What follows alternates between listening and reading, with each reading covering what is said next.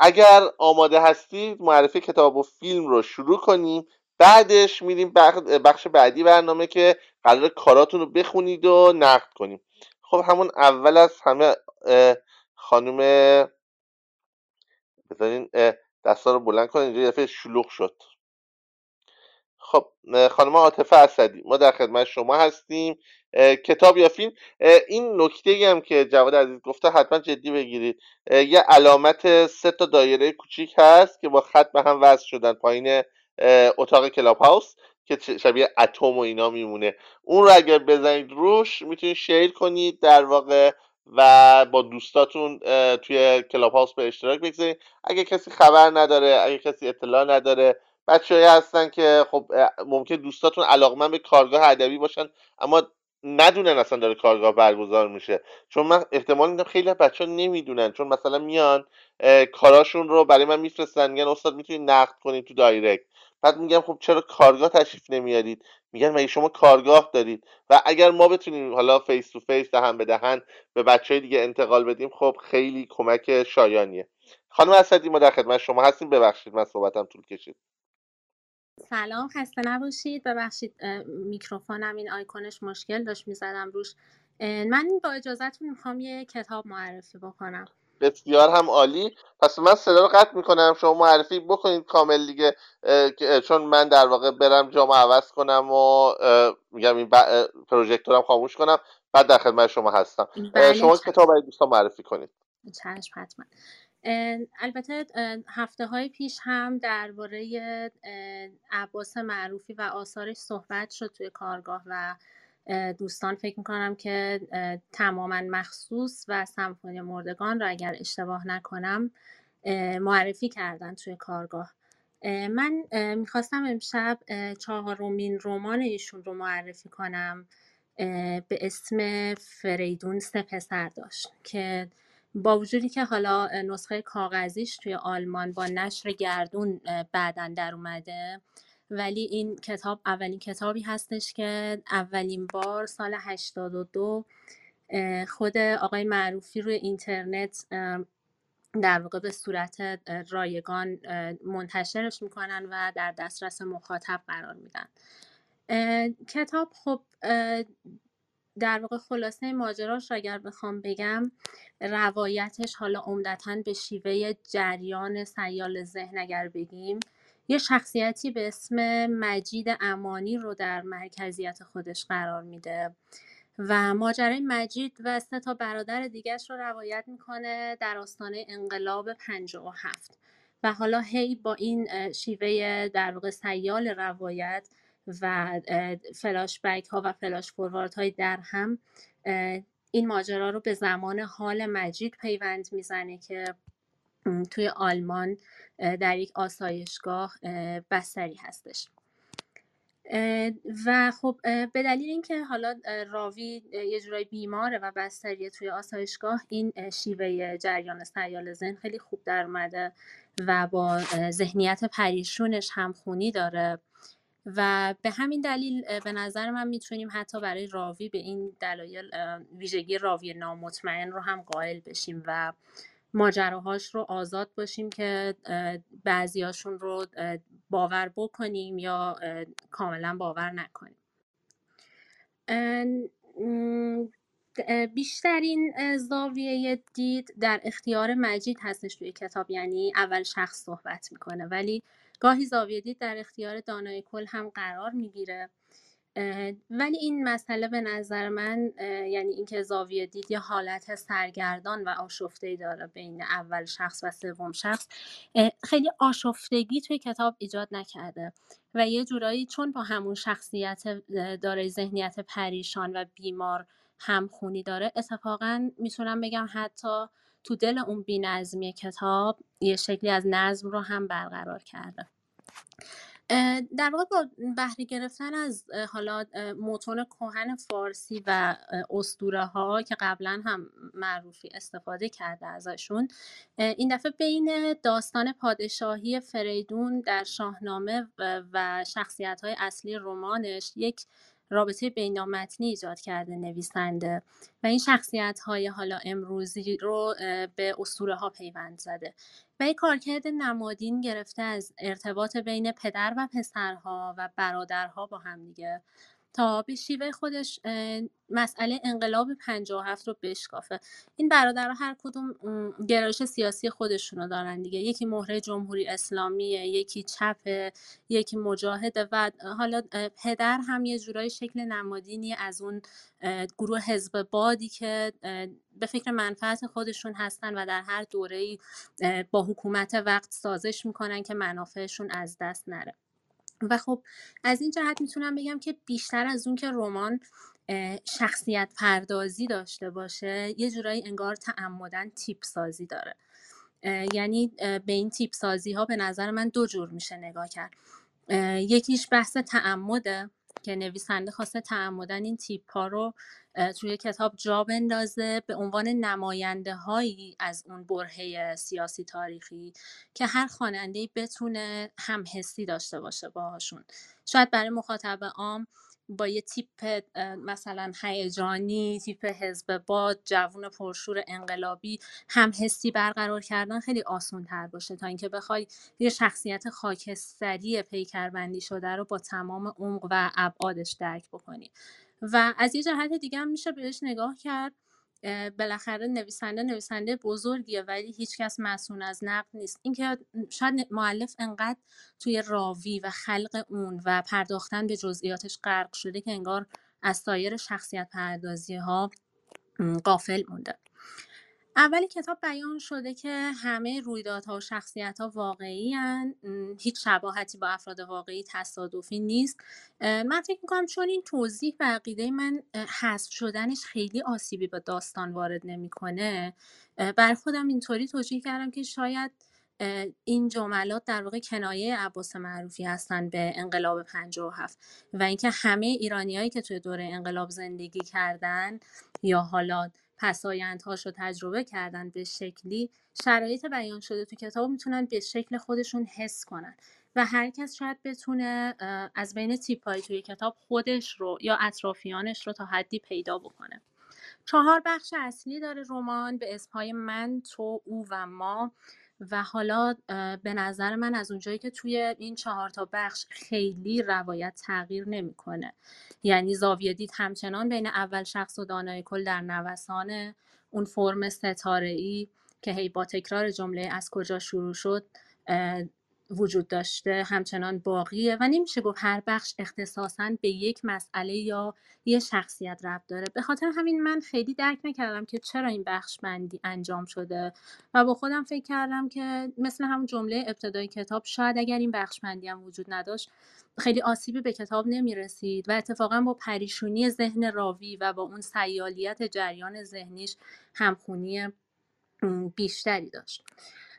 کتاب خب عمده ماجراش چون در دل انقلاب اتفاق میفته طبیعیه که عمده گفتگوها درباره این مسئله هستن و به خاطر همین نمیشه گفت که صحبت‌ها و مکالمه‌های بین شخصیت‌ها خیلی خاصیت شعاری داره.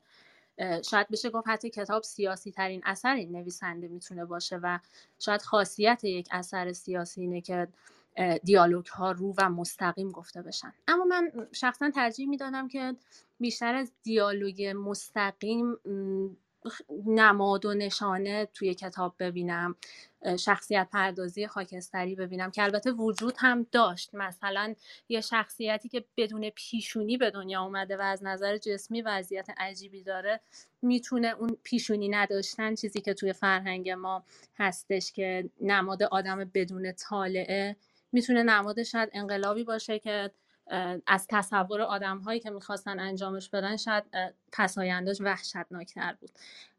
و درباره گفتگوها یک نکته دیگه که میخواستم بگم اینه که خب من به عنوان مخاطب آقای معروفی دیگه این ویژگی رو پذیرفتم که دیالوگ ها یه جورای دوگانگی زبان دارن و اولا به معیار نوشته میشن و دوما بین زبان محاوره و معیار باز هم در نوسان هستن.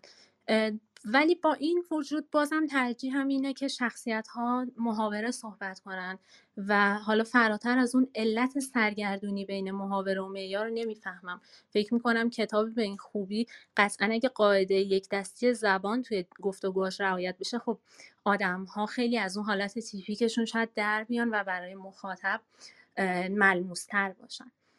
و یک نکته هم که میخواستم در انتها اضافه بکنم که شاید خیلی بحث سلیقه باشه، شاید درک ناچیز من باشه و اصلا یعنی بخوایم علمی بررسی بکنیم هیچ در واقع اصلا هیچ جوره درست نباشه، اینه که البته درست نیست که کلمه فرمولی رو شاید بخوام به کار ببرم درباره آثار آقای عباس معروفی، چون که خب نویسنده به بزرگی ایشون قطعا تعمد دارن که روی جهانبینی خاص خودشون تاکید بکنن که یک تم و چارچوب خاصی تو اکثر آثارشون برقرار باشه. ولی اگه بخوام بدون تعارف حس خودم رو بگم، احساس میکنم که یه سری از کارهای بلندشون، یعنی حداقل سمفونی مردگان، فریدون سه پسر داشت و تماما مخصوص، انگار که کم و بیش یه فرمول خاصی پیروی میکنن.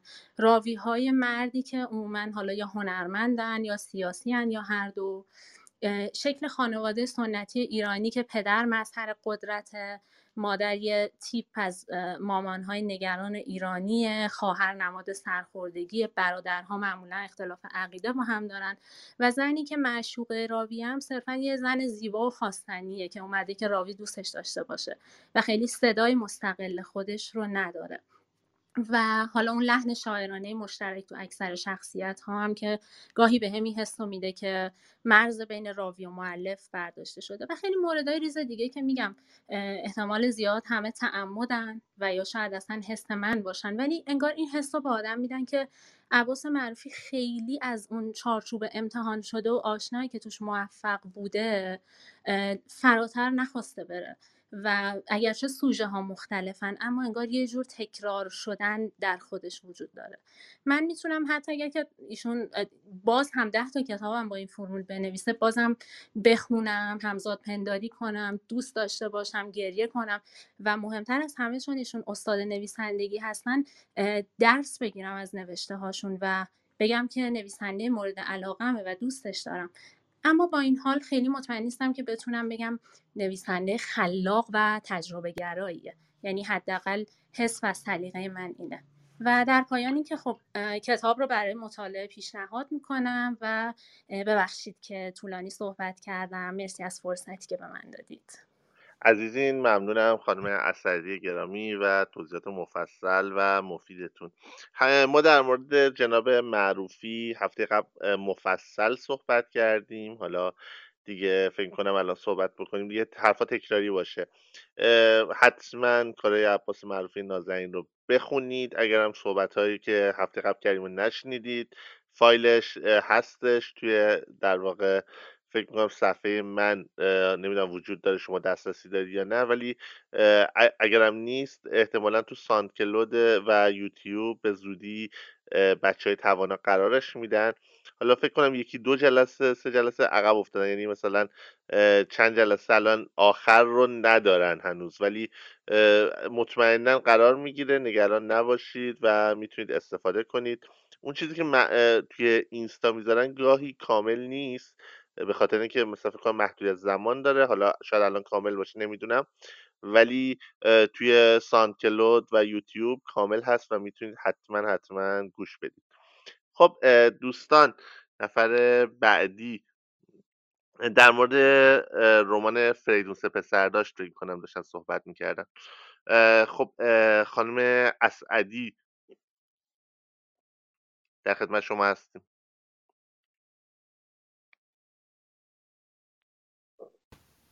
سلام استاد. سلام، در خدمتیم. با اجازه یه فیلم معرفی میکنم. عزیز.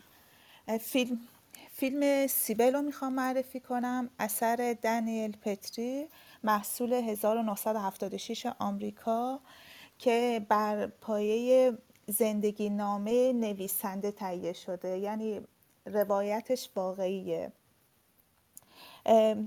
فیلم داستان زندگی زن جوانی تو نیویورک که دچار اختلال چند تا شخصیت با هویت مستقل داره توی فیلم.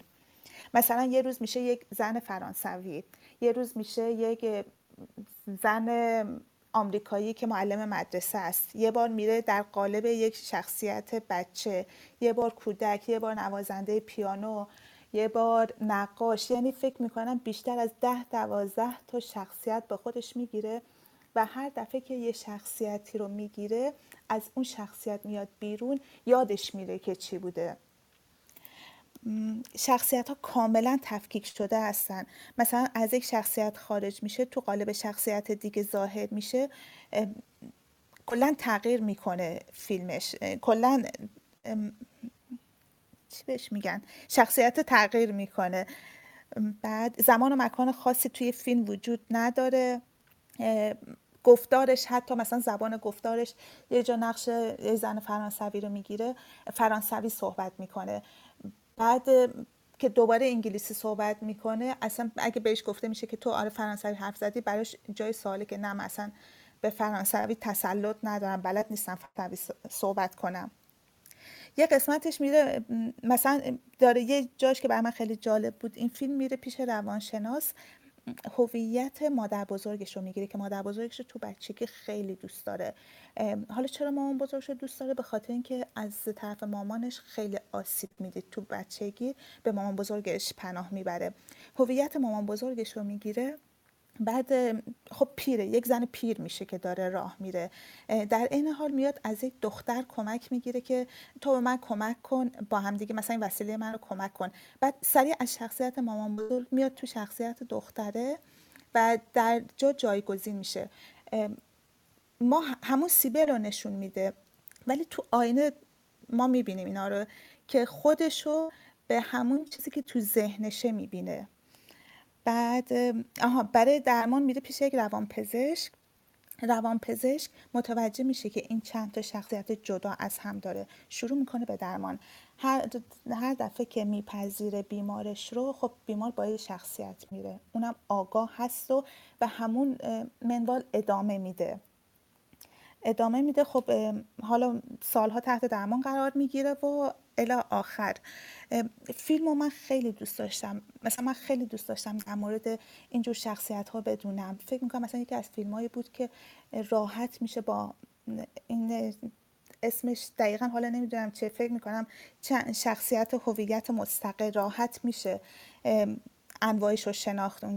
بعد دیگه عرض کنم دیگه یادم نمیاد استاد، ببخشین، عذر میخوام. در کل فیلم خیلی خوبی بود، من خیلی دوست داشتم. ممنونم خانم اسعدی. فکر کنم صداتون خیلی قطع و وصل میشد، حالا یه مقدار صداتون ضعیف بود و حالا مشکل داشت و اینا، یه مقدار بعضی سکوت برقرار میشد، اینا مشکل اینترنتتون بود. ممنونم از شما در صد از حضورتون و معرفیتون. من در مورد این فیلم سیبل بگم که کتابی هم با همین عنوان وجود داره و شما دوستان اگر حالا اهل کتاب هستید، اهل فیلم نیستید، میتونید اون رو بخونید. و توی کتابش هم دقیقا همین اشاره شده. اختلال چند هویتی بودن کلن یه اختلال معمولا جذابیه برای بچه اهل هنر، برای کسایی که موضوع هنری انتخاب میکنن، چون خب بالاخره یه چیز خیلی جای کار داره، میشه چند تا شخصیت رو خلق کرد، حتی مثلا خب این شخصیت ها از همدیگه بیخبرن، یه وضعیت آیرونیک ایجاد میشه، معمولا جذاب میشه. اگر به سینما هم علاقه داشته باشید، حالا غیر از خود سیبل که خانم اسعدی معرفی کردن، فیلمی هست به نام شکافته، یعنی در واقع یه سگانه ای هست که به نام حالا آنبریکبل یا نشکن، آسیب ناپذیر، حالا هرچی ترجمهش کنیم. فیلم دوم این سگانه فیلمی هست به نام شکافته یا اسپلیت که در واقع به شخصیتی میپردازه که این شخصیت هم دوچار اختلال چند هویتی بودنه. فکر کنم 23 تا هویت متفاوت داره و این فیلم هم البته یه دونه ادامه هم داره، حالا فیلمی به نام شیشه یا گلس که قسمت سوم فیلمه که حالا دو تا شخصیت در واقع فیلم اول و فیلم دوم یک جا جمع میشن. پیشنهاد میکنم اونم میتونید ببینید، براتون جذاب باشه. فقط من در مورد فیلم و کتاب سیبل یک نکته رو بگم. یک فیلم سینمایی دیگه‌ای که هیچ ربطی به این فیلم و اختلال هویت نداره به نام سیبل وجود داره که اون هم فیلم بدی نیست، فیلم خوبی تقریبا و فیلم هنری تریه اتفاقا، یعنی فیلم به قول معروف با ارزش تری اگر بخواید ببینید. یه موقع این دوتا فیلم رو با همدیگه اشتباه نکنید، اصلا دوتا فیلم مجزاست و به همدیگه هیچ ربطی ندارن. خب بعد بریم سراغ بعدی. روشنک آرامش عزیز رو بیارم بالا. دوستان تا روشنک آرامش عزیز حالا بیاد و بخواد صحبت کنه، من یه نکته رو بگم. ما البته من توی میگم برنامهم خیلی مفصل راجبش صحبت کردم، ولی حس میکنم توی کارگاه هم یه اشاره کردم. روشنک جسدتو میتونی ببندی چند ثانیه تا من صحبتم تمام بشه؟ ممنون میشم. خب ممنون. من در واقع توی میگم حالا چندین برنامه مختلف صحبت کردم راجع این مسئله، ولی فکر کنم اینجا هم لازم بگم. در مورد سلمان رشدی میخواستم صحبت کنم. سلمان رشدی یک نویسنده خیلی بزرگیه در زمینه رئالیسم جادویی که ما توی کارگاه قبلا در مورد رئالیسم جادویی، تکنیک های رئالیسم جادویی کامل صحبت کردیم. نویسنده های بزرگ رئالیسم جادویی جهان رو نام بردیم و خب این که یکی از نویسنده های بزرگ جهانی که میگم بزرگان ادبیات حال حاضر جهان مورد سوء قصد قرار گرفته برای متن کتابش و اون هم مثلا از طرف یه بچه‌ای که حتی زمانی که این کتاب نوشته شده به دنیا نیامده و طی اعترافات که خودش کرده تو بازجویی‌ها حتی این کتاب رو نخونده، به قول خودش 3-4 صفحه بیشتر از این کتاب رو نخونده. خب خیلی وحشتناکه، خیلی کابوسیه که واقعا دست از سر ادبیات و هنر مطمئنا حالا ور نمیداره. حالا ولی خوشحالیم که میگم این باعث شد که این کتاب های سلمان رشدی بیشتر خونده بشه، بیشتر مورد توجه قرار بگیره و باز هم به قول معروف این جدال نابرابری که بین تفنگ و چاقو و نمیدونم فتوا علیه هنر وجود داره باز هم به نفع هنر تموم شد. یعنی شما میبینید که مثال میزنم، هنرمند بزرگی مثل فریدون فرخزاد رو میکشن، ولی به جای اینکه این هنرمند تموم بشه هنرش، حرفاش، راهش تکثیر میشه. این ویژگی هنر بوده، نه فقط در مورد ایران هم بگم اینجوریه، در تمام طول تاریخ شما ببینید دیگه هنرمندایی که در تمام دیکتاتوری ها زندان رفتن، کشته شدن، آسیب دیدن، ترور شدن، ممکنه خود فرد نابود شده باشه اما به نفع هنر اون آدم تموم شده، چون هنر چیزیه که هیچ مرزی نمیتونه محدودش کنه. من خب میخواستم توصیه که به شما بکنم این که کارهای سلمان رشدی رو بخونید حتی اگر دوست ندارید، چون سلمان رشدی علاوه بر این که کار رئالیسم جادویی میکنه دو ویژگی خاص داره که من باعث میشه به بچه کارگاه توصیهش بکنم. یکی این که سلمان رشدی اولا آسیاییه، اونم آسیا در واقع فضاش به فضای ما با توجه به اشتراکات بسیار زیادی که ما با سرزمین هند و پاکستان داریم، چون در واقع بعضی از داستاناش هم که میدونید در کشور پاکستان رخ میده، بسیار بسیار به فرهنگ ما نزدیکه. به خاطر همین میتونه به شما به عنوان مخاطب این آثار ایده بده که شما بگیرید در واقع آثار رئالیسم جادویی در فضای کشور ایران خلق کنید. پس اینو حتما مد نظرتون قرار بدید که ما در فرهنگمون با اون فرهنگ غنی که داریم از بابت جادو، از بابت اسطوره، بسیار توانایی نوشتن کارهای رئالیسم جادویی داریم اما از این توانایی به غیر از چند تا اثر استفاده چندانی نشده. شما این کارها رو میگم ممکنه مثلا کارهای آمریکای جنوبی برای شما دور باشه، مثلا وقتی که یه کاری مثل حالا فکر کنم کتاب پیشگوی مال یوسا هست، مثلا میخونید که 2 تا روایت داره، یه روایت رئالیستی یه روایت رئال جادویی. وقتی اون فضای رئال جادویی رو میخونید، اون فضای سرخپوستی که هست از توی خاورمیانه‌ای دوره، اما بسیاری از داستان‌های سلمان رشدی از توی خاورمیانه اصلا دور نیست. نکته دومی که سلمان رشدی رو خاص میکنه اینه که مثلا شما وقتی که مارکز رو میخونید میبینید مارکز خب مثلا به تاریخ، به قضیه مثلا استعمار هند، به خیلی از مسائل، به قضایای مثلا در واقع آمریکای مرکزی و جنوبی پیوند خورده. بقیه نویسنده های در واقع رئالیسم جادویی هم، برخس و به مسائل اسطوره و تاریخ خب یه ارجاعاتی دارن، پیوندهایی دارن، ولی پیوندشون با اسطوره بسیار بسیار بیشتر از تاریخه. یعنی شما میبینید که در یک فضای اسطوره‌ای و تخیلی رخ میده، حالا ترکیب اسطوره و تخیل.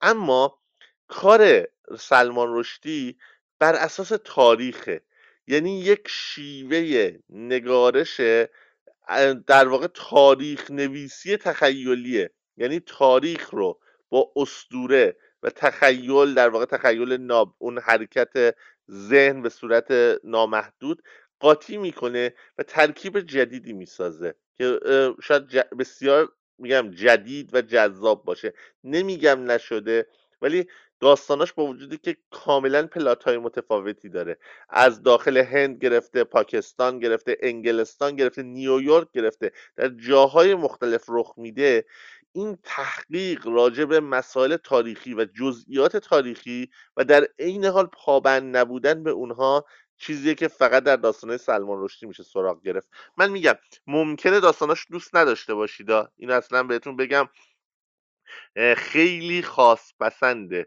ولی میتونه به شما ایده های بسیار زیادی برای نوشتن بده. اگر دوستانی هم هستن داخل کارگاه که عقاید مذهبی دارن، من میدونید که کاملا به هر عقیده ای احترام میذارم تا وقتی عقیدهش تصمیم نگیره بخواد به من آسیب بزنه یا به جامعه آسیب بزنه. من برام اصلا هیچ عقیده ای محدودیت و خط قرمزی نداره، اما بدونن که خوندن کارهای سلمان رشدی به هیچ وجه توهین به عقاید و اندیشه های اونها نیست. همون جوری که مثلا وقتی که یوسا کار پیشگو رو مینویسه، هیچ سرخپوستی نمیاد چاقو بکنه تو شکم یوسا برای اینکه بگه آقا تو خب اون ماجراهایی که ما سرخپوستا بهش اعتقاد داریم و اعتقاد داریم وجود داره، وجود خارجی داره، اون خدایانی که بهش اعتقاد داریم، تو اومدی اینا رو تغییر دادی، با تخیلت آمیختی، تو حق نداری اونا رو تغییر بدی و داستان بنویسی و تخیل کنی راجع بهشون. همون قدری که خب این کار خیلی احمقانه است و هیچ سرخپوستی تا حالا واکنش نشون نداده به یوسا، همون قدر احمقانه است که اگر مثلا در مورد عیسی، موسی، محمد، ابراهیم یا حتی نمیدونم خدایان رومی، خدایان یونانی، خدایان هر گروهی، حتی مثلا پیامبرا، ائمه، افراد مهم، حتی مثلا کشورهای مختلف، رئیس جمهوران، نخست وزیرها، دانشمندا، با هر کسی که بیاد شوخی کنه، بازی کنه، تخیل به خرج بده و واقعیت رو تحریف کنه به نفع ادبیات داستانی، این ویژگی هنره، این اصلا ایراد هنر نیست. خب ببخش خانم آرامش، من خیلی مدت طولانی منتظر بودید، عذر میخوام. میشنویم معرفی زیبای شما رو. سلام آقای دکتر، سلام به شما، سلام به دوستان. خوشحالم دوباره هستم توی جمع شما. با با اجازهتون من میخواستم یه دونه فیلم معرفی کنم که اسم این فیلم اسلو 31 آگوست هست. این فیلم رو خواکیم تریر یا یواکیم تریر، نمیتونم حالا تلفظ چی هست، جوان نروژی هستش که توی 90% فیلماش خودش نویسنده فیلمنامه هم بوده. این فیلم رو که من امروز میخوام معرفی کنم به نام اسلو 31 آگوست. این فیلم رو سال 2011 ساخته که جدیدترین فیلمش هم که سال 2021 ساخته The Worst Person in the World هستش. فیلم ماجرای یک روز از زندگی یک جوانی رو داره میگه که توی مرکز ترک اعتیاد نگهداری میشه و میخواد حالا ترک کرده به تازگی. اون روز برای اینکه یه مصاحبه کاری داره از اون حومه شهر اسلو خارج میشه و وارد شهر میشه، با دوستاش و با گذشتش اونجا دوباره ارتباط میگیره و خیلی چیزها انگار دوباره براش مرور میشه و یادش میاد. در واقع داستانی که گفته میشه داستان سرگشتگی آدم هاست. قهرمان داستان، حالا یا شخصیت اول داستان آندرس، انگار خودش رو توی گذشته جا گذاشته، داره دنبال گذشته خودش در زمان اکنون میگرده. همه چیز براش بی‌معناست، نمیتونه بمونه و ترحم دیگران و دوستاش که حالا از اون دوره گذشته و هر کدوم مثلا الان توی 30 و چند سالگی زندگی خودشون رو دارن، نمیتونه اونها رو ببینه، نمیتونه باهاشون قاطی بشه، معاشرت کنه و نه جرأت داره که بره، چون کماکان میبینیم که این فکر هم مدام توی سرش دوره میشه که من چرا باید بمونم، چرا باید زندگی کنم. کلا شخصیت داستان گم و گیجه. فیلمسازم نگاهش رو به فیلم دوست داشتم چون که خیلی مستندوار بود این فیلم، یعنی که اون برش هایی که از شهر اسلو به ما نشون میده، اون زندگی قشر جوانش رو بررسی میکنه، خیلی قشنگ همه چیز رو در کنار هم گذاشته و با محوریت شخصیت اصلی داستان سعی کرده که دوربین رو دنبال خودش بکشونه و ما رو به گوشه کنارهای شهر آشنا کنه. تقریبا از ابتدای فیلم ما احساس میکنیم که با اون شخصیت اول داستان داریم همزاد پنداری میکنیم و باهاش یه جورایی همدردی میکنیم. و خب من این قسمت فیلم رو دوست داشتم که یعنی من خب هنرپیشه‌های نروژی رو نمیشناسم و خیلی برام جالب بود. بعضیاشون رو واقعا احساس کردم نابازیگرم و اولین باله که دارم بازی میکنن. همه چیز خیلی واقعی بود، هیچ نقابی نبود، هیچ چیزی فراتر از اون داستان، یعنی فراتر از اون چجور بگم شخصیت‌های واقعی ما نمیتونستیم ببینیم.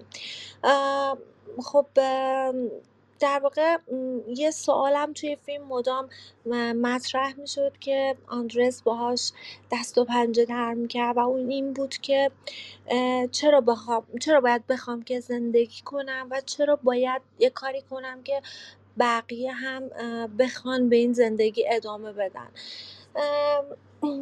تصویری که یعنی پایان بندی داستان فیلم رو هم خیلی دوست داشتم. ببخشید من مدام میگم داستان چون من به همه چی یه جور نگاه داستانوار دارم. تصویر انتهایی فیلم هم خیلی قشنگ بود، در واقع اونجوری که شروع کرده بود خیلی قشنگ همون شکل هم توی همون اتاق فیلم رو به پایان میبره و اینکه خب به نظر من واقعا جا داره که فیلم رو ببینیم در نوع خودش، حالا نمیگم شاهکار ولی در نوع خودش خیلی فیلم خوبی بود و یه جایزه هم از جشنواره سوئدی معروف برده این فیلم. مرسی به من این فرصت رو دادین، متشکرم ازتون. مرسی روشنک عزیز و عذر میخوام که یکم معطل شدی. ممنونم ازت و معرفی خوبت.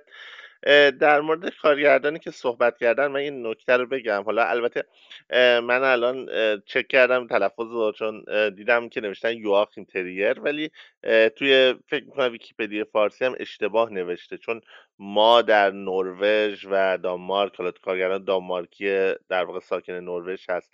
البته میدونی که نروژ تا یه زمان قدیم هم جز دانمارک بوده و خب زبانمون خیلی به هم نزدیکه. ما خ نداریم و حالا یواکیم تلفظ میکنیم و اون جی رو هم که یه تلفظ میکنیم. مثلا در واقع مثلا نمیگیم مثلا جاکوبسن، مثلا میگیم یاکوبسن، به طور مثال میگم.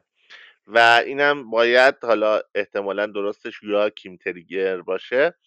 در مورد یواکیم تریر بگم که کلا یکی از کارگردان نسل جدیدشونه. حالا الان میان ساله ولی کارگردانی که خب با فیلم های کوتاهش ابتدا شناخته شد، بعدا با همین فیلم اسلو در واقع 31 آگوست تونست مطرح بشه، شناخته بشه یه مقدار توی فضای نروژ و تو جشنواره ها. فکر کنم جشنوارهشون کن بود که به نمایش در اومد. بعد چند تا فیلم معروف ساخت. فیلم بلندتر از بمب ها که درباره مرگ یه عکاسی هست که فیلم بالاخره تأثیر برانگیزی بود. یه مقدار فیلم حالا نمیگم ضد جنگ ولی فیلم نقد هایی بر جنگ داشت. اما کلا کارگردانیه که در مورد نسل جوون نروژ، در مورد نسل جوونی که دارن در این کشور زندگی میکنن و اتفاقاتی که براشون میفته، نگاهشون به جهان، فیلم های خوبی ساخته. با توجه به اینکه خیلی هم کم کار بوده، کلا فکر کنم 5 تا فیلم بلند داره. و آخرین فیلمش که حالا میگم بدترین آدم دنیا بود که در مورد زندگی یک دختریه و روابط عاشقانش، روابط جنسیش و اینها. و حالا نقبی هم میزنه به تمام اتفاقات روز جهان، از میتو نمیدونم تا خیلی چیزهای دیگه که به نظرگاه های خودش رو هم کارگردان در مورد اون بیان میکنه. این فیلم تونست با موفقیت روبرو بشه و کاندیدای اسکار هم بود و حالا برنده نشد البته. یکی از این کارگردان کلا الان یکی از موفق ترین کارگردان های نروژی در جهانه. با توجه به اینکه میدونید نروژ کلا سینمای قوی نداشته نسبت مثلا فرض کنید به سینمای سوئد که بسیاری بزرگان از 60 سال 70 سال 80 سال پیش تا الان همیشه هر چند سال یک بار داشته. یا دانمارک که احتمالا خودتون مثلا فیلمایی مثل دروک نمیدونم اینها رو دیدید دیگه، همون در واقع انادر راند و خیلی فیلم های دیگه، خب شکار و خیلی فیلم های دیگه شو دیدید. و سینمای دانمارک خب سینمای خیلی پویاییه، سینمای سوئد خیلی سینمای پویاییه. نروژ نه، واقعا به عنوان یکی از اینی که این سه کشور قبلا متحد بودن ولی نتونسته پای اونها در زمینه هنر حالا حداقل تصویری پیش بره.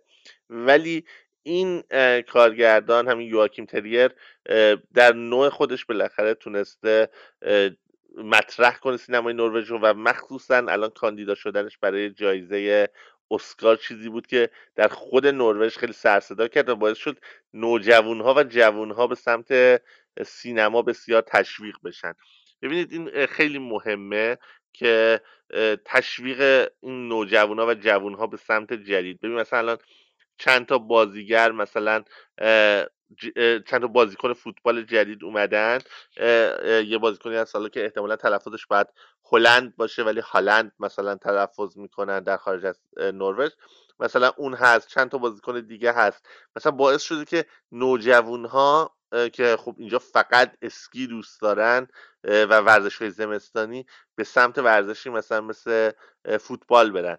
یا یه اعجوبه شطرنجی پیدا شده در نروژ که خب الان قهرمان شطرنج جهان هست و این باعث شده که یه سری نوجوان‌ها به سمت شطرنج بیان و اینها خیلی تاثیر داره. این حالا درست تعداد ممکنه کم باشن این اسطوره ها ولی باعث میشن یه نسل بعدی تربیت بشه که و در واقع هنر اینجا، ورزش اینجا، زمینهای دیگه که کشور نروژ خب کشوری بوده که همیشه چند تا جهت فعالیت داشته، هیچ وقت نتونسته در حوزه های مختلف در جهان خودش رو بشناسونه به غیر از اون رفاه اجتماعی و مسائل امنیت و آرامشش.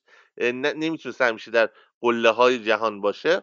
اما خیلی اتفاق مثبتیه و حالا به عنوان کسی که تجربه اینجا دارم همین میگم یواکیم تریر هم فیلماش هم خودش مورد توجه زیاد بوده.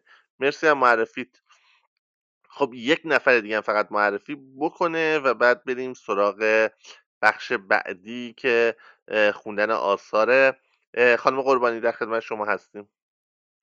خانم عموشاهی و آقای نجات مقدم و آقای خازنی و خانم رشیدی هم دستشون بالاست باشن. من بعد از اینکه چند تا کار خونده شد از حضورشون استفاده خواهم کرد، یعنی حتما دستشون بالا باشه. خب خانم قربانی اومدن؟ خسته نباشید. سلام خانم قربانی، در خدمتتون هستیم. مرسی. مرسی از فرصتی که به من دادین. من پیش از اینکه شما در مورد سلمان رشدی صحبت بکنیم میخواستم کتاب بچه‌های نیمه شب رو معرفی بکنم، ولی الان ترجیح میدم که یک فیلم معرفی بکنم. فیلمی که میخوام معرفی بکنم اسمش هست چه هراسی دارد ظلمت روح. من این فیلم رو همین امروز دیدم. فیلم در سال 1350 ساخته شده، اما چرا جالبه و من میخوام معرفیش بکنم؟ به این دلیل که در شناسنامه فیلم نوشته شده که این اولین فیلم شعر در سینمای ایران هستش. کارگردان فیلم نصیب نصیبی هستش. بازیگرانش بچه‌های کارگاه نمایش هستن، مثل محمود استاد محمد، مثل رضا ژیان، مثل نویسنده بزرگ رضا قاسمی، گلناز صاحبی. حالا همه بازیگرانش رو اسم نمیبرم، اما این فیلم از چند جهت برای من دیدنش خیلی جالب بود. یکی به خاطر گفتگوهای فیلم که عباس نلبندیان اونها رو نوشته.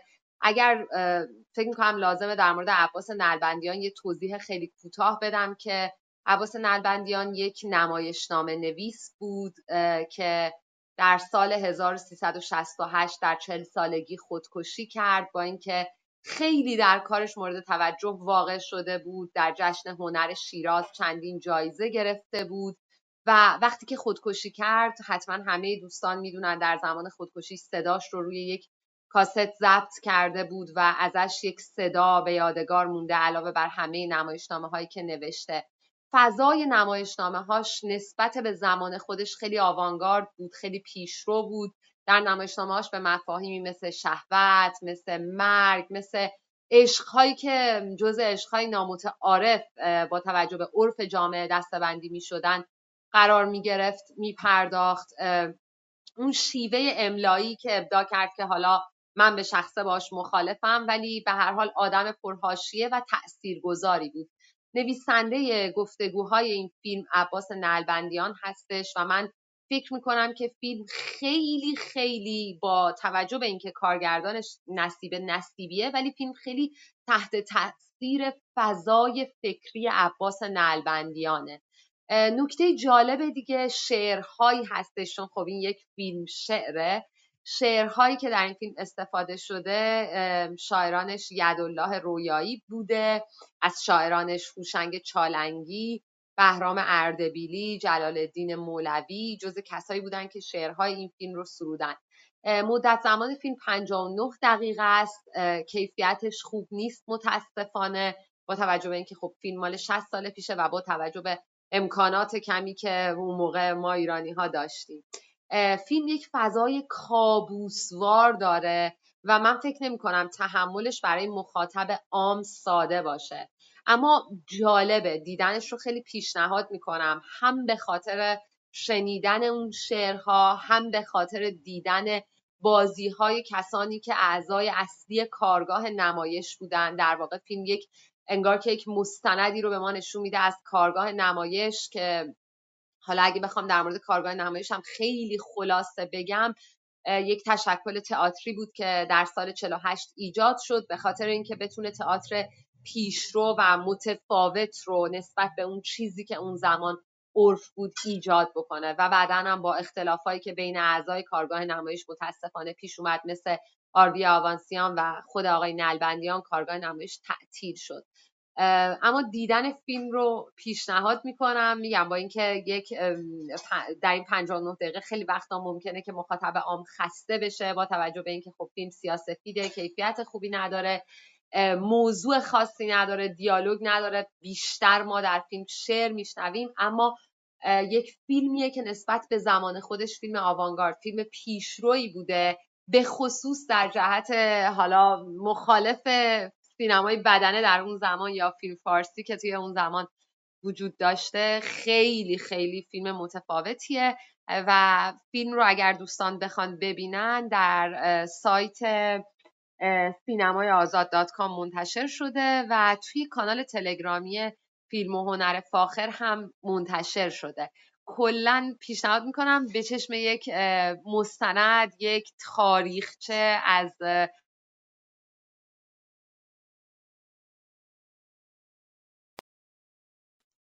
من فکر کنم خانم قربانی عزیز قطع شدن. شما هم صدای خانم قربانی ندارین یا من فقط از دست دادم؟ ببخشید من از اتاق پرت شدم بیرون. آره الان در خدمت شما هستیم. داشتی میفهمید جمله آخرتون بود، در خدمتتون هستیم. عرض می‌کردم گفتم که فیلم رو به عنوان یک مستندی حالا از تاریخچه کارگاه نمایش، از آدم‌هایی که به هر حال ما باشون خاطره زیاد داریم، مثلا خیلی از بازیگرهای نمایش مهم شهر قصه در این فیلم هستند یا نویسنده بزرگی مثل رضا قاسمی یا شاعرانی مثل یدالله رویایی و هوشنگ چالنگی خب در این کار سهیم بودن و خود عباس نلبندیان. همه اینها باعث میشه که برای دیدن فیلم آدم کنجکاو بشه و این 59 دقیقه رو بذاره برای اینکه این فیلم رو ببینه. به نظرم یک سند علاوه بر اینکه حالا اولین فیلم شعر ایران هستش، یک سند تاریخی مهم هم هست، اگرچه که خیلی جاها خسته کننده است ولی خیلی خیلی تصاویر بکر و بدیعی داره که توصیه میکنم ببینید فیلم. ممنونم از شما خانم قربانی.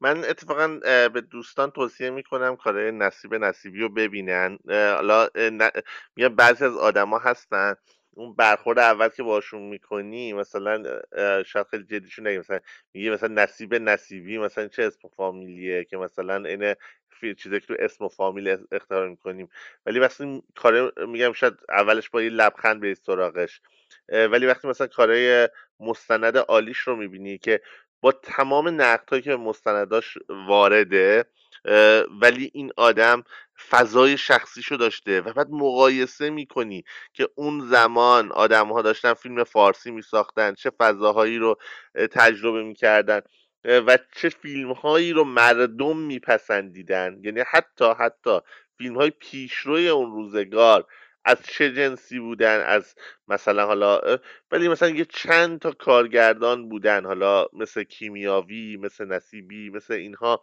که حالا بعضیشون با سینمای داستانی، بعضیشون با سینمای مستند، بعضی با سینمای مستند داستانی اومدن راههای جدیدی رو باز کردن و حرفای جدیدی رو زدن.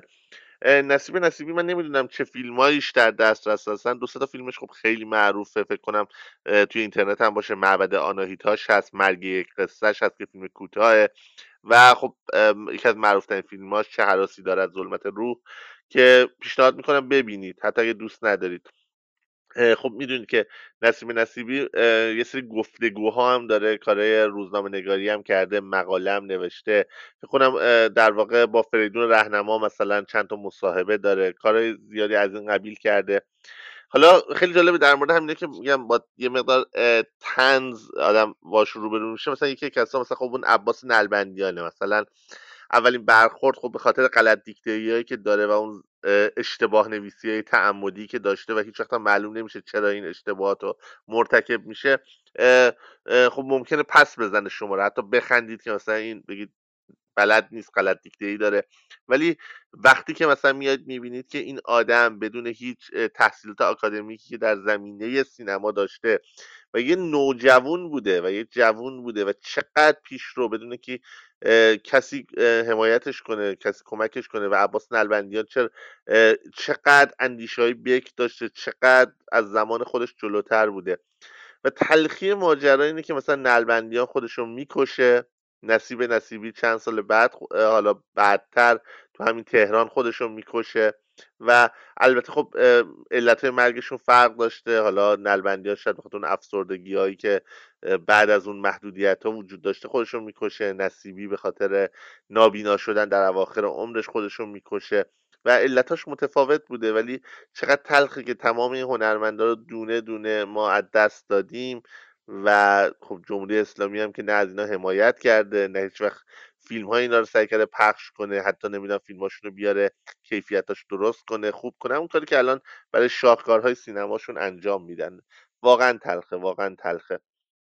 امیدوارم که حالا ما بتونیم وظیفه خودمون رو در مقابل این بزرگان انجام بدیم، نه اینکه بیایم واسهشون استوری بروز کنیم و پست بروز کنیم. با دیدن کاراشون، با معرفی کاراشون، همون کاری که الان خانم قربانی انجام دادن.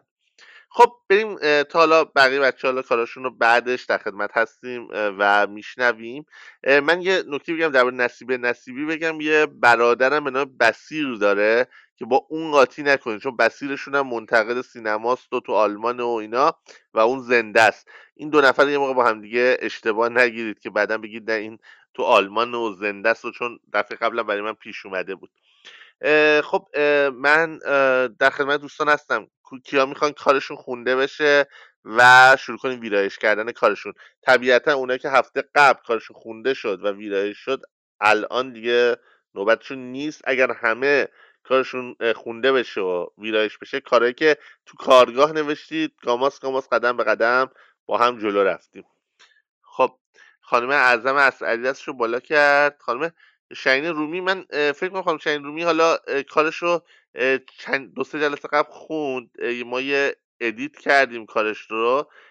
بعد یه مقدار در واقع روی اون کارش یه مقدار بیشتر کار کنه، دوباره بنویسه، خودش ویرایش چند جلسه بکنه، چون به تازگی ما روش صحبت کردیم. بعد دوباره برمیگردیم بهش.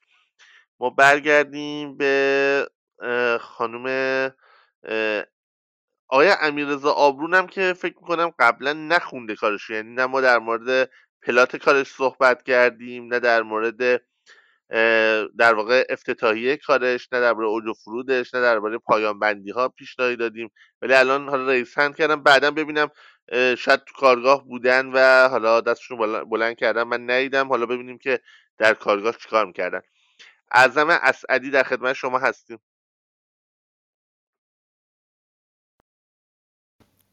سلام. سلام خانم اسعدی. خانم اسعدی، برای ما در واقع کار نهایی شدهتون رو که قراره الان ما ادیت کنیم رو بخونید. بعد من از بچه های کارگاه که دوست دارن صحبت کنن درخواست میکنم که ریز هند کنن، بیان بالا و در واقع ما چیز کنیم. ما در واقع اول اونا صحبتشون راجع به کارتون بکنن و بعدش من در خدمتتون هستم و خودم صحبت نهایی رو میکنم. بفرمایید. چشم. چه خوب زود راه افتادم. حوصله نق زدنهایش را ندارم. خودش در خانه راحت لم داده است و با موبایلش بوتیک را چک می کند. خدا نکند یک ربع دیر برسم. تلفن می زند و اول صبح را با قرقرهایش شروع می کند. با آن روشنک طفل معصوم هم همین کار را می کند. خدا را شکر روشنک همیشه زودتر می آید و تا کرکره را بالا بدهد و چراغ‌ها را روشن کند من هم رسیدم. روشنک جون ببخش منو عزیزم، دیشب نرسیدم لباس‌ها رو مرتب کنم. مجتبی اومد دنبالم، مجبور شدم سریع برم. الان میام کمکت. روشنک با تعجب نگاه کرد و گفت واقعا آقا مجتبی اومد؟ پس رفتین لباس هم خریدین؟ نه بابا، لباس کجا بود؟ تا بهش گفتم طور آمپر چسبون که اگر کوتاه نمی اومدم وسط خیابون دهنمو جر داده بود. آخه هیچ وقت نمیاد. حالا چی شده بود؟ چه میدونم، لابد گرسنگی بهش فشار آورده. میدونی که مردها کلا یا اسیر شکمن یا کمر به پایین. مردکه دیوس میگه برای عروسی برو آرایشگاه مردونه. تو رو خدا میبینی برای اینکه پول خرج نکنه چه حرفایی میزنه؟ روشنک با صدای بلند قهقهه میزند. ها تو چته؟ کجاش خنده داره؟ آخه موهات کوتاه، همچین بدم نگفته. جون من تو یکی بس کن. اون بی‌ناموسه و زنش رو میفرسته جایی که پاتوق لات‌های محله. تو دیگه چرا؟ بذار کمک کنم جمع کنیم اینها رو که اصلا حوصله ندارم. آخه چیه؟ تو دهاتش هم دیگه کسی این مدلی نمیپوشه. لباسای اینجا هم فقط به درد همون صاحبش میخوره. به درد همان صاحبش میخورد. ببخشید. لباسهای اینجا هم فقط به درد همان صاحبش میخورد. اگر لباس درست حسابی میآورد که به خاطر یک دست لباس مجلسی آنقدر دهنم سرویس نمیشد. از همینجا برمیداشتم و کم کم از حقوقم کم میکرد. دلم میخواهد قیافه دختردایی افریتم را ببینم. چشم ندارد ببیند در عروسیش یکی از خواهرهایش سرتر باشد. راستی روشنک، برای ضامن تونستی کاری کنی؟ اگه بتونم 10 تومن وام بگیرم خیلی خوب میشه. خودت میدونی من که نمیتونم ضامن بشم، نه کارمند رسمی ام و نه پروانه کسب دارم. اون روز که گفتی به خانم اکبرزاده گفتم به پول نیاز داری، گفت بذار ببینم چی کار میتونم بکنم. اکبرزاده مدیر فروشگاه خودمون؟ روشنک هم دلش خوش است. او به خاطر 1 ربع تأخیر دهان ما را سرویس میکند، بعد ضامن میشود که از بانک وام بگیرم و به خاطر 10 میلیون تومان کوپنش را در بانک میسوزاند. اوه رسید، دارد ماشین پارک می کند. خدا به خیر بگذراند. وارد که می شود سلام می دهم و خودم را با تا کردن لباس ها سرگرم می کنم. یک راست می رود پشت میزش و دفتر و دستکش را پهن می کند. همیشه همینطور است. همان اول که می آید سراغ حساب و کتابهایش می رود. روشنک خانم هم که عزیز دردانه اش است. سریع به بهانه چای بردن پیشش می رود و شروع می کنند به خوشو کردن. روشنک جان کجای دختر؟ بیا که امروز کلی کار داریم. جانم خانم اکبرزاده، الان میام. همین چند دونه رو بذارم تو قفسه؟ عیب نداره، ول کن اونها رو. بیا این چک رو ببر پیش امینی، منتظره. برگ چکی را که روی میز گذاشته است نگاه میکنم. مبلغ 10 میلیون تومان در وجه امیر امینی. آخ 10 میلیون تومان. اگر مال من بود 5 تومان را میگذاشتم برای لباس و آرایشگاه، آن 5 تومان دیگر را نگه میداشتم برای بدهی‌هایم و کوفت و زهرمارهای دیگر. اصلا این امینی کیست؟ روشنک کجاست؟ تو که هنوز اینجایی، مگه نشنیدی خانم چی گفتن؟ یه برگ چک 10 میلیونی برات رو میز گذاشته. برای من که نیست، برای آقای امینیه. متوجه شدم. مگه امینی رو میشناسی؟ آره دیگه، همون که مسئول انجمن حمایت از کودکان بد سرپرست و بی سرپرسته. کودک بد سرپرست؟ اون دیگه چه صیغه‌ایه؟ به بچه‌هایی که پدر و مادر معتاد دارن یا نمیتونن هزینه‌های بچه رو تامین کنن میگن خانواده‌های بد سرپرست. در ضمن حالا یه مرد خیر پیدا شده که فقط به فکر شکم و کمر به پایینش نیست و از این بچه‌ها حمایت میکنه. مسخره. منو دست میندازی؟ این روزا اعصاب درست حسابی ندارم، یه چی پروندم. تو هم خوب بلدی از فرصت استفاده کنی و ماهی بگیری. بعدش مگه بهزیستی و ادارات دولتی نیست که انجمن و این بساط‌ها رو راه بندازن؟ بهزیستی ماهیانه بهشون پول میده، ولی پولش اونقدر کمه که جوابگوی خورد و خوراکشون هم نیست. اگه کمک آدم‌هایی مثل امینه و کمک‌های مردمی نباشه، طفل معصوم‌ها ول معطلن.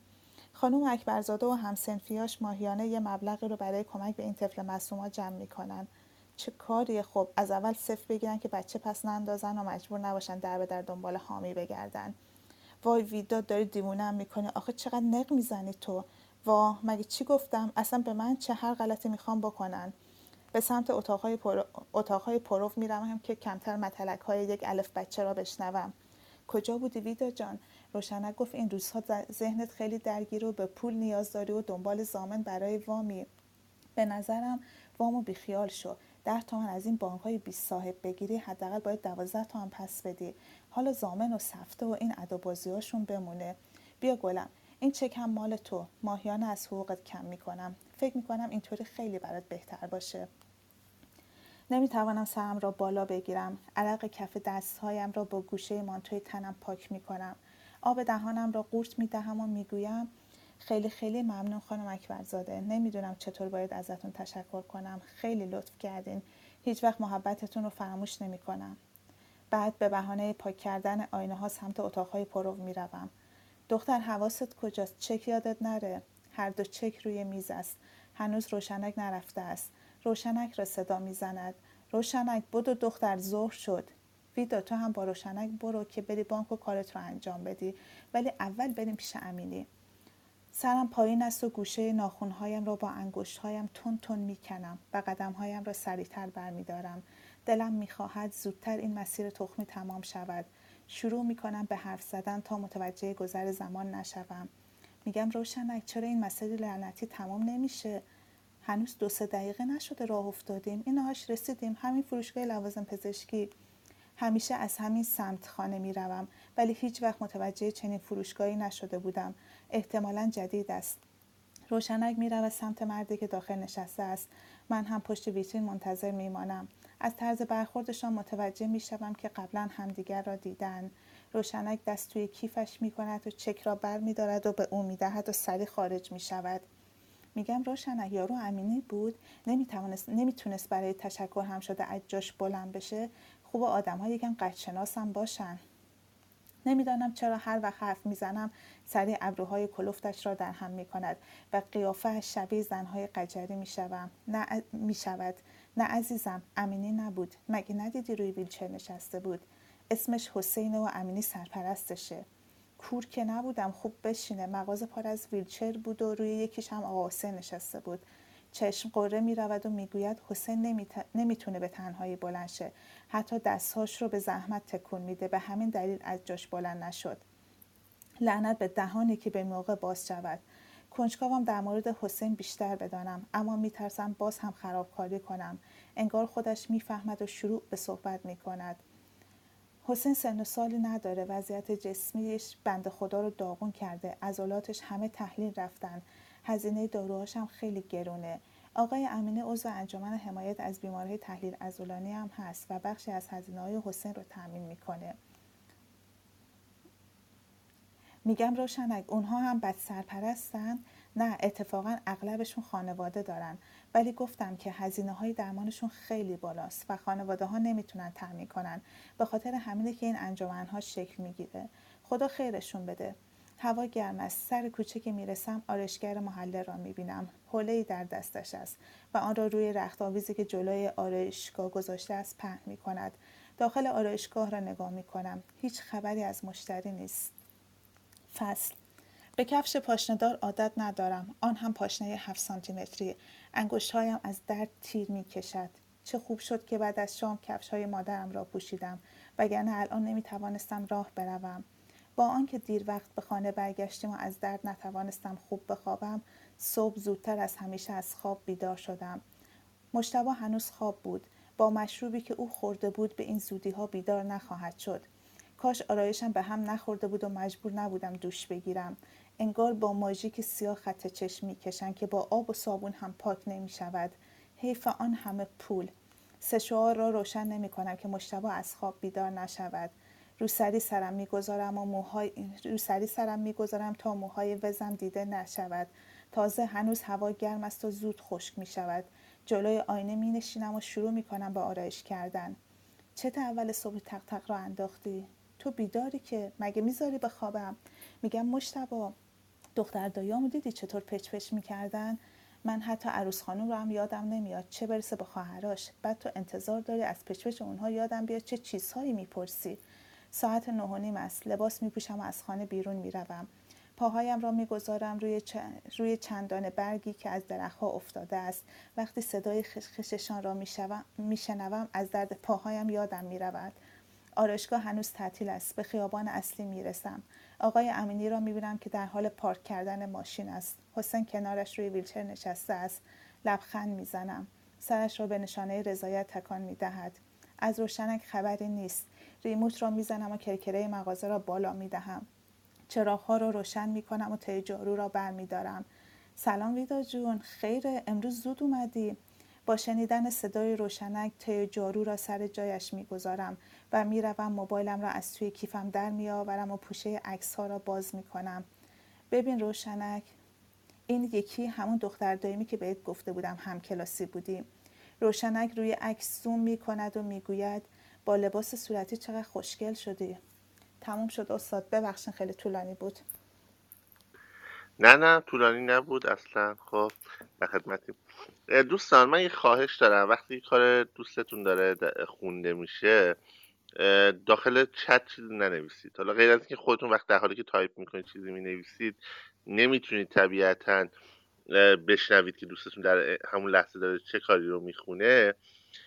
از اون ور خب شما باعث میشه حواس بقیه جمع هم، چون یه پیام میاد برای همه دید میبینن که یه پیام اومده میخوان اونو بخونن، پرت بشه. مگر اینکه یه کار ضروری، مثلا کسی مثلا داره اون لحظه مثلا کسی مثلا شما ترور میکنه، میکشه، خونه ریختن بگیرنتون، دیگه اون شرایط اصلا مهمتر از اثره. حتما بنویسید، وگرنه در حالت عادی وقتی کسی شعر یا داستان میخونه لطفا ننویسید. خب خانم قربانی میخوان صحبت کنن. من الان میارمشون بالا و خانم اسدی و آقای عبادی هر سه تاشون میخوان راجع به کار، بس 3 نفر دیگه. این 3 نفر راجع به کار صحبت کنن. خانم محمود وندم همچنین. 4 نفر بسته. لطفا کسی که دست بلند نکنه دیگه در مورد کار صحبت کنه. خانم قربانی ما میشنویم صحبت‌های شما رو راجع به داستان خانم اسعدی. مرسی از فرصتی که به من دادین. من چون الان هدفون اول گذاشتم من یه خواهش میکنم از خانم اسعدی که میکروفونشون رو ببندن. خب خانم قربانی در خدمتیم. فقط من نمیدونم با هندزفری که صحبت نمیکنین صداتون چون یکم آهسته است برعکس نمیشه. خب الان هندزفری رو در میارم. چرا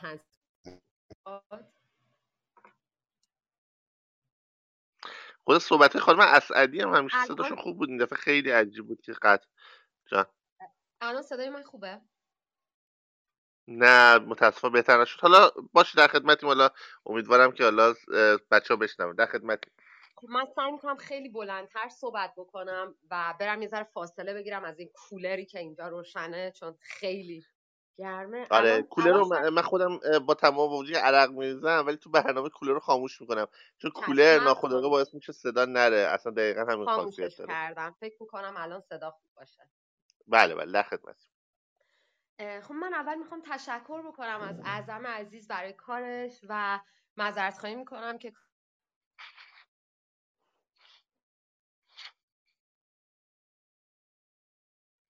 صدای خانم قربانی قطع شد. ببخشید من نمیدونم امروز این چه باگیه که کلاب هاوس منو میندازه بیرون. الان هستم. میگن آره ولی عدو شود سبب خیر. پرت شدیم بیرون برگشتین صداتون خوب شد. در خدمتیم. خب خیلی هم بهتر. بله من معذرت خواهی میکنم از اعظم جون پیشاپیش که کارشو نقل میکنم. جرأتم نداشتم بیام بالا، اولین باره، ولی خب چون دیگه شما فرموده بودید که این کار رو تمرین بکنیم اومدم بالا. در مورد کار اعظم میخوام چند تا نکته رو بگم. اول اینکه به نظر شخصی من وقتی که ما در یک کاری در واقع یک اتفاق خارق العاده نمیفته، یعنی یک گره افکنی بزرگ ایجاد نمیشه در یک داستان کوتاه مثل داستان اعظم که حالا ما میدونیم این زنیه که دغدغش اینه که میخواد بره یه عروسی و میخواد که از همه سر باشه. به نظرم نقطه قوت اینجور کارها توی شخصیت پردازی هستش، یعنی اینکه ما بتونیم کامل شخصیت‌های اون داستان رو بشناسیم. حالا به خصوص در داستان اعظم که شخصیت‌ها هم زیاد نبودن، یعنی علاوه بر این که من مخاطب توقع دارم شخصیت راوی رو کامل بشناسم، حداقل چیزهایی در مورد چرایی تفکرش بفهمم، توقع دارم شخصیت‌های دیگر رو هم خوب بشناسم و اون شخصیت‌ها در حد تیپ باقی نمونن. اما به نظرم در کار اعظم عزیز این اتفاق نمیفته، یعنی من مخاطب نه تنها شخصیت راوی رو خوب نمیشناسم، خیلی برام در سطح میمونه، مثل اینکه اوکی یک زن عامیه که حالا خیلی براش تیپ و لباس و چشم و همچشمی مهمه، ولی نمیفهمم چرا، نمیفهمم این زن عامی چه گذشته‌ای داشته، چه پیشینه‌ای داشته، چه اتفاقهایی براش افتاده، چه علایقی داره، هیچی ازش نمیفهمم. در مورد بقیه شخصیت‌های داستان هم به نظرم همینطور اتفاق میفته، یعنی همه در حد تیپ میمونن، همه اون جوری که من فهمیدم، حالا آدم‌هایی که خوبن، خیرن، خانم اکبرزاده خوبه، آقای امینی خوبه، روشنک خوبه، همه خوبن. حالا شخصیت راوی یه ذره با اینا فرق داره، ولی در مورد اونها هم من هیچ چیزی رو نمیفهمم، یعنی برام خیلی گذریه.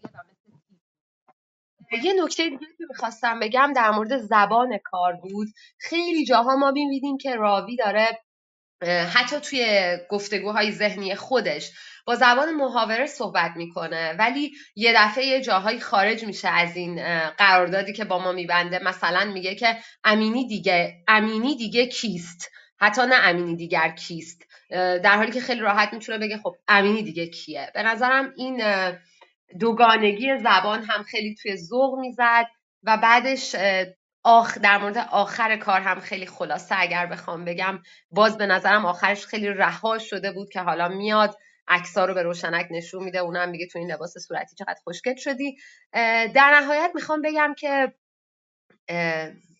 بازم تشکر میکنم از اعظم که کارش رو نوشت و خوند و کلی نسبت به ایده اولیش پیشرفت کرد و تغییر کرد.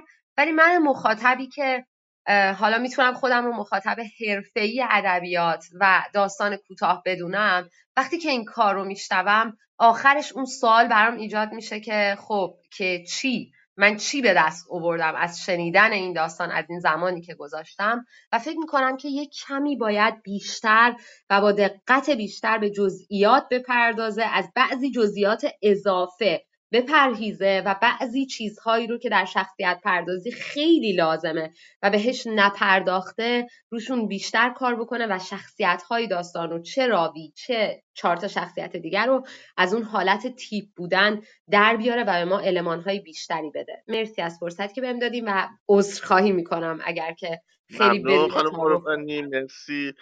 خیلی خوبه. من یعنی اصلا هدفم اینه که شماها بیاین بالا، نقد کنین، صحبت کنین. چیزی که تو کارگاهی حضوری بوده و متاسفانه جای خالیش الان احساس میشه.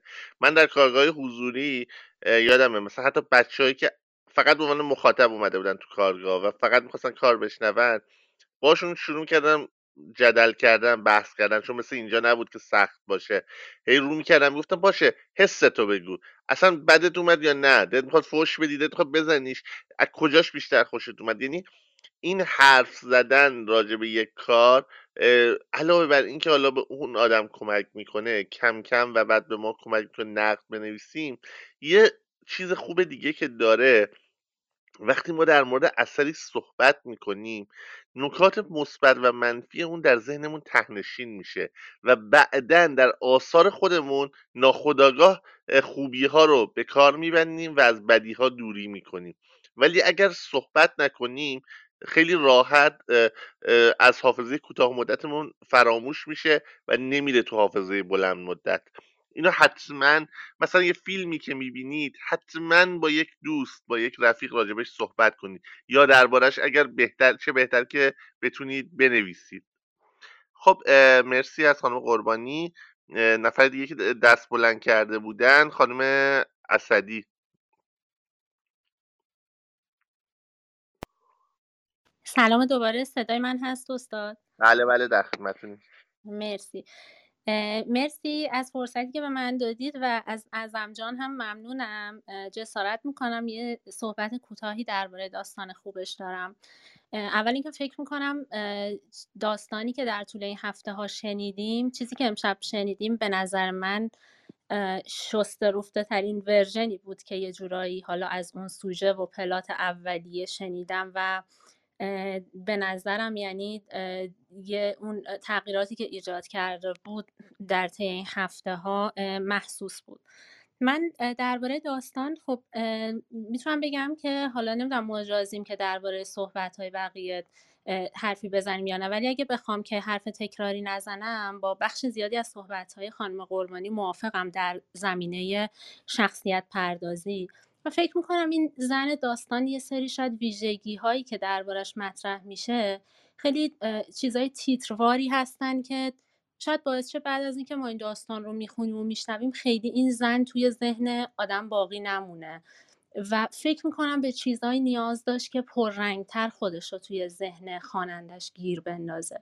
یکی از ایده هایی که من از همون اوایلی که شنیدمش دوست داشتم درباره این داستان، اون ایده آرایشگاه مردونه بود که میگه که شوهرم گفته که موهاتو با آرایشگاه مردونه درست کن و اون روشنک بهش میگه که خب موهات کوتاهه و اینا. این به نظر من این تک ایده از کلیت این داستان، از ماجرای خیریه ها، ماجرای فروشگاه، مکالمه ها، عروسی، اینها برای خود من جذابتر بود و حالا توی برخورد سلیقه‌ای شاید الان البته برای چنین پیشنهادی دیر باشه و این جلسه جاش نباشه، ولی حس کردم که اصلا اگه لوکیشن این داستان به زنی که رفته آرایشگاه مردونه موهاشو حالا درست کنه یا کوتاه کنه، لوکیشن رو به این مکان تغییر بدیم، شاید بتونیم داستان در واقع جذابتری داشته باشیم. ضمن اینکه دغدغه‌های دیگه‌ای هم که نویسنده درباره مسئله پول و حالا سر کارش و اینها داشتن میتونه یا از طریق گفتگو درونی یا مکالمه با بقیه اونجا هم شکل بگیره و از طریق ذهنش به جاهای دیگه هم پرت بشیم. ولی فکر کردم شاید لوکیشن آرایشگاه مردونه به شکل این تک ایده اگه ازش رد نشیم توی داستان و کارکرد بیشتری بتونیم بگیریم خیلی جذابتر باشه. درباره شروع داستان من یه صحبتی داشتم، حالا متاسفانه قدم شتاب زد و بد خط نوشتم که خط خودم الان نمیتونم درست بخونم. فکر کنم میگه که چه خوب زود راه افتادم، یه همچین چیزی. من فکر میکنم که بعد از این چه خوب ما یه چیزی مثل شد یا مثل که کم داریم. چه خوب شد زود راه افتادم، چه خوب که زود راه افتادم.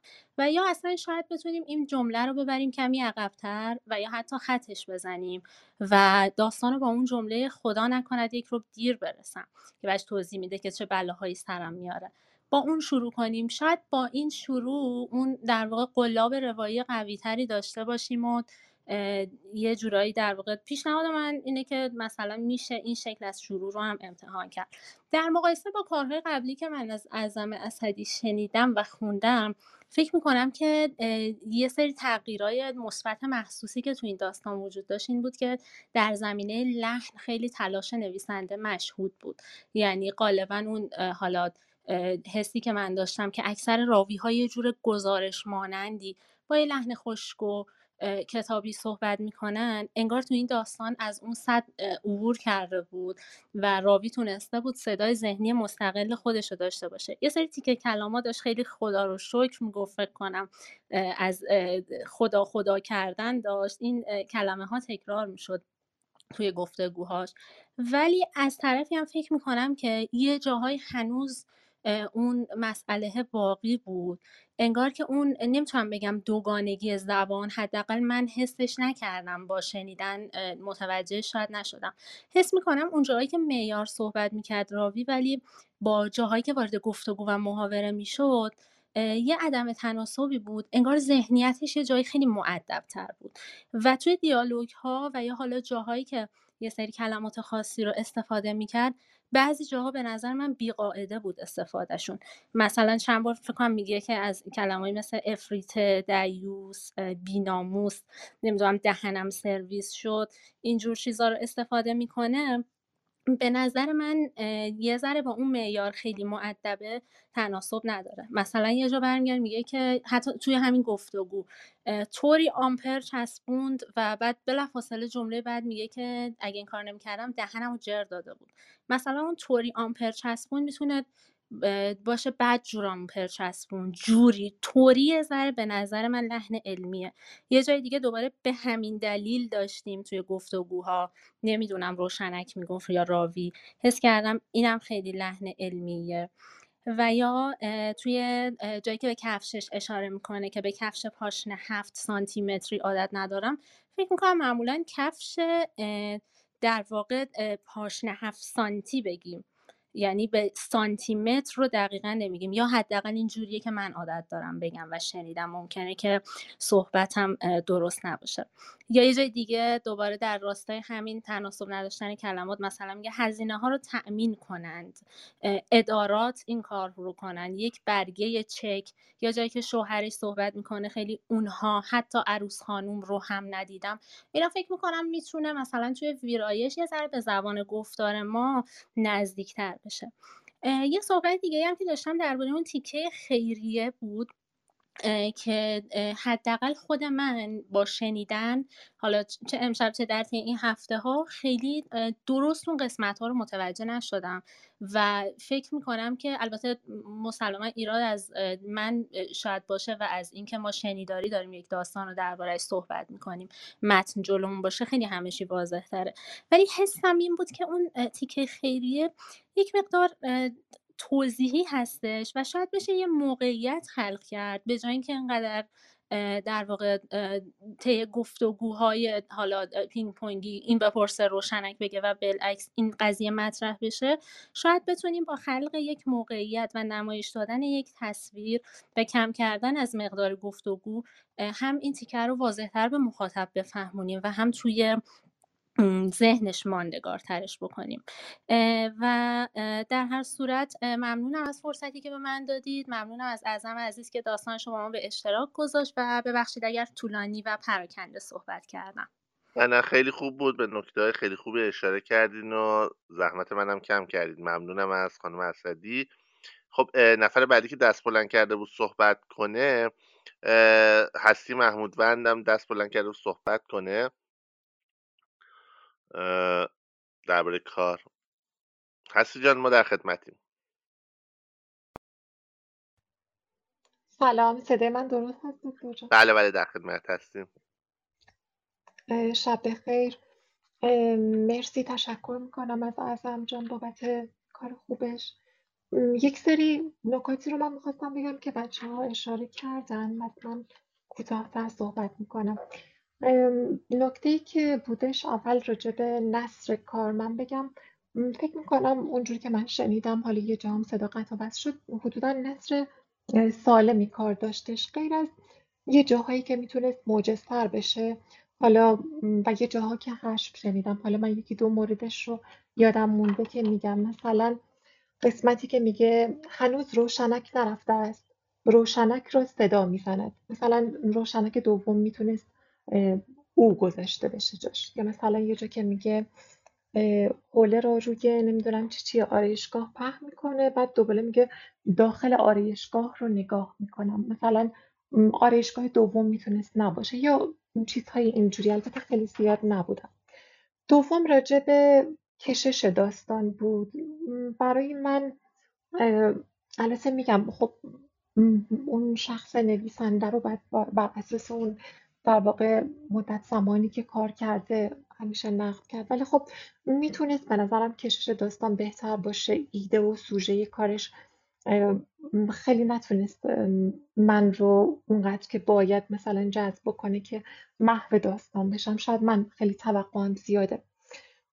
یه چیز من درباره شخصیت پردازی بودش که باز دوستان گفتم به نظرم میتونه به خصوص در رابطه با شخصیت اصلی بهتر ما رو بهش نزدیک بکنه، بیشتر ما رو وارد روانش بکنه و که من مخاطب بتونم حس نزدیکی و همزادپنداری بیشتری باهاش داشته باشم و من رو در واقع این حس منو برانگیخته تر بکنه. البته مقدار این کار شده بود، اما باز میتونه به نظرم بهتر باشه.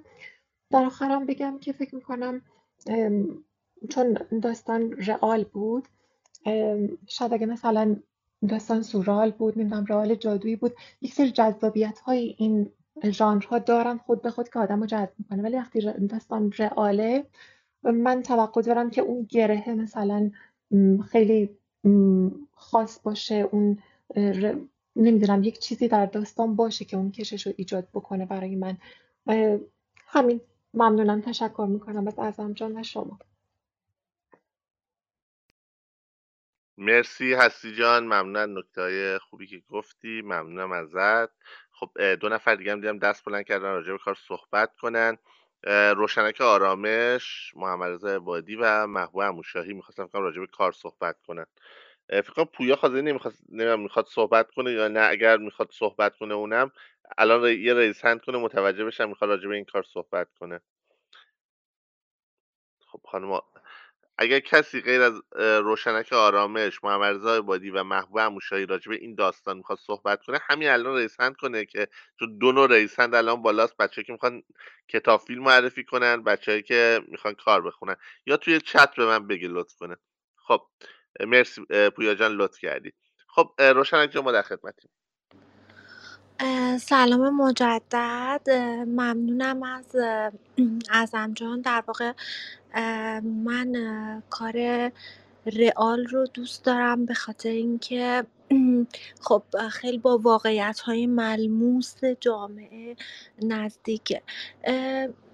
نقدی که به کار اعظم جان میتونم داشته باشم اینه که همون یک دست نبودن بعضی جاها، یعنی شخصیت داستان در واقع یک جاهایی انگار انگار دو تا شخصیت داره، نمیتونه که مثلا توی یه روال صحبت کنه. من متوجه نشدم که دقیقا این آدم چه خصوصیاتی داره. البته خب توی داستان کوتاه نمیشه خیلی انتظار داشت که خیلی پرداخته بشه به همه شخصیت‌ها.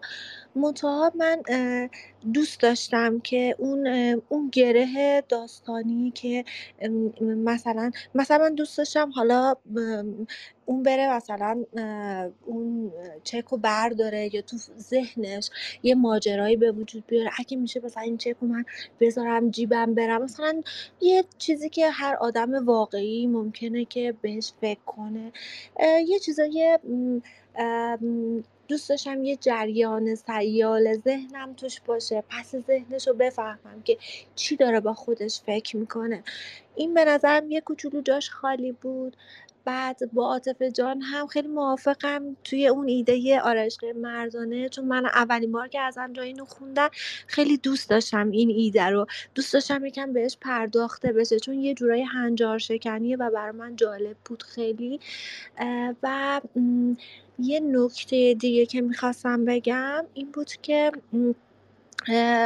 خود ماجرای داستان یه اون تیکه‌ای که خیلی مثلا داشت در مورد این صحبت میکرد که اینا دارن کار خیلی میکنن و اینا، خیلی انگار مثلا پرداخت شده بود بهش که به نظرم میتونست یک کوچولو خلاصه تر باشه و به اون وقت و اون کلمه رو صرف جاهای دیگه داستان کنه که جذاب تره. در هر صورت من لذت بردم و نسبت به بار اولی که از همجان داستانو خوندن خیلی پخته تر شده بود و من دوست داشتم کارشونو. هم از شما تشکر میکنم، هم از اعظم جان، و امیدوارم جسارت منو ببخشید.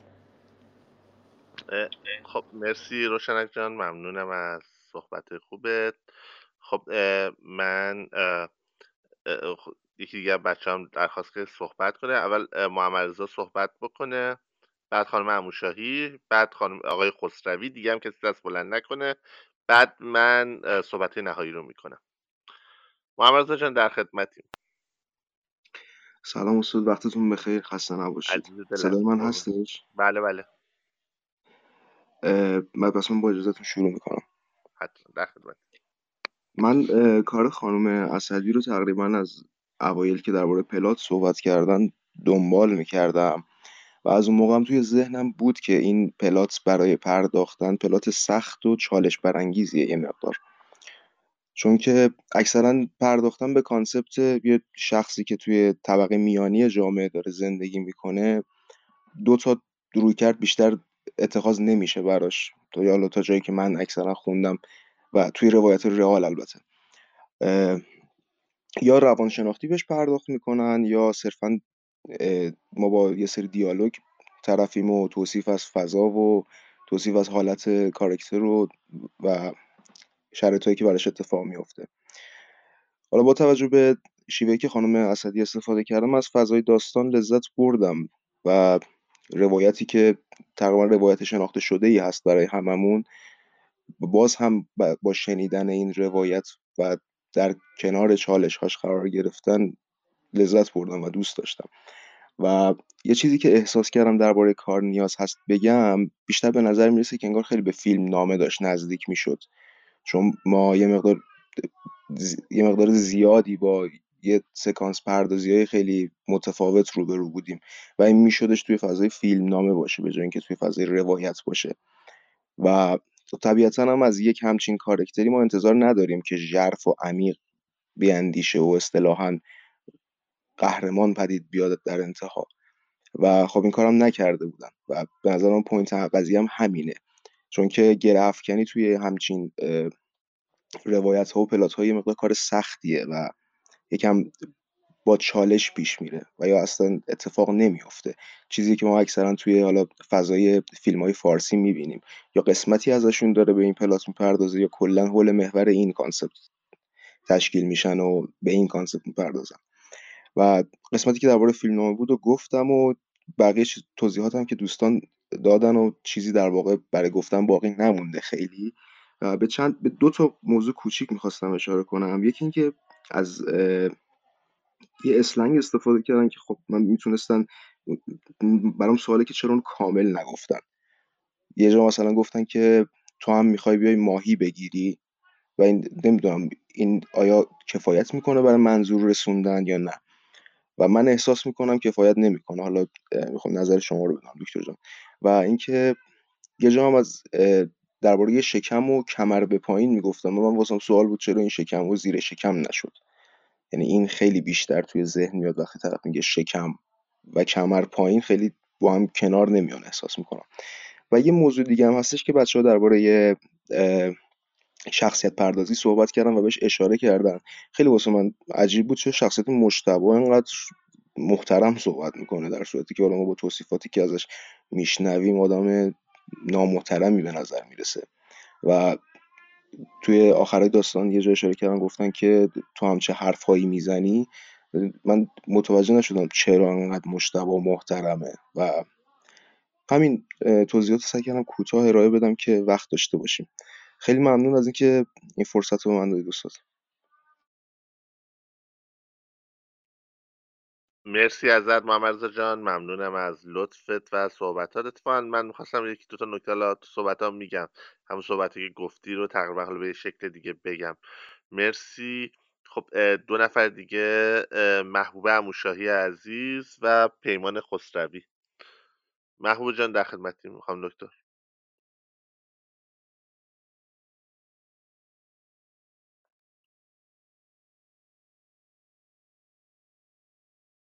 صدای ما رو داری؟ فکر کنم خانم عموشاهی صدای ما رو نداره. حالا پیشنهاد میدم یه بار از گروه بره بیرون دوباره بیاد، شاید درست بشه. تا اون موقع که دوباره بیان من پیمان خسروی رو میارم بالا.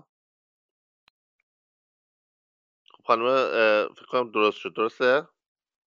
سلام، صدای من میاد؟ بله بله صدا دارم. پیمان جان اگه اومدی بالا فقط میوت کن تا صحبت خانم دکتر تموم بشه. بفرما در خدمتیم خانم عموشاهی. ببخشید دست منم هی میرفت بالا پایین، نمیدونم چه مشکلی داشت، نه نه دلم باز. طبیعیه اینا باگای یعنی چیزه، یعنی شما من خانم اختصاصی خیلی از دوستان که خارج از کشور زندگی می‌کنن، خانم قربانی، می‌بینیم که هنوز هم پرت میشیم از گروه بیرون، هم دستمون معرکی بالا پایین میره. یعنی مشکل از اینترنت یکی از معدود مواردی که مشکل اینترنت ایران نیست و مشکل از خود نرم افزاره. در خدمتتون هستیم. حالا من چون که خیلی صحبت ها رو دوستان کردن دیگه، چیز زیادی نیست که بخوام بگم. فقط میتونم بگم که داستان خب خیلی به نظرم نثر خوبی داشت، روان نوشته شده بود و اینکه نسبت به اون حالا اون پلات اولی و اینها به نظرم خیلی خوب شده بود. بعد اینکه یه حالا 2 تا نکته به نظرم میرسه که بگم. اینکه یه جا به نظرم بعضی جاها زمان افعال با هم دیگه هماهنگ نبودن. حالا نمیدونم، شاید من احساس کردم شاید مثلا تو ویرایش درست بشن. بعد یه چیز دیگه این که یه راوی یه جا میگفت تخمی که وسط حالا اون صحبت‌های معیارش، بعد به نظرم انگار به لحنش نمیخورد. نمیدونم، شاید من اشتباه میکنم. بعد یه چیز دیگه هم این که یه جایی گفته بود راوی، توی جمله نوشته بود که از درد پاهایم یادم میرود، که فکر کنم شاید بشه مثلا درد پاهایم یادم میرود بهتر باشه. البته میگم شاید بازم من اشتباه میکنم. ممنونم از اعظم جان برای داستان خیلی خوبش و لذت بردم. مرسی. مرسی از شما، ممنونم از نکاتی که فرمودید. خب در انتها پیمان عزیز که اگر من آوردمش بالا، اگر نیومده میخواد از گروه یه بار بره بیرون و برگرده تا بتونه وصل بشه. پیمان جان ما شما رو نداریم الان. خب تا اگه پیمان وصل نمیشه من صحبتامو شروع کنم. پیمان خسروی عزیز خب متاسفانه وصل نشد فکر کنم. پیمان جان اگر رفتیم بیرون دوباره وصل نشد یه ریس هند بکنیم، من دوباره دعوتتون کنم به داخل بالا اسپیکر.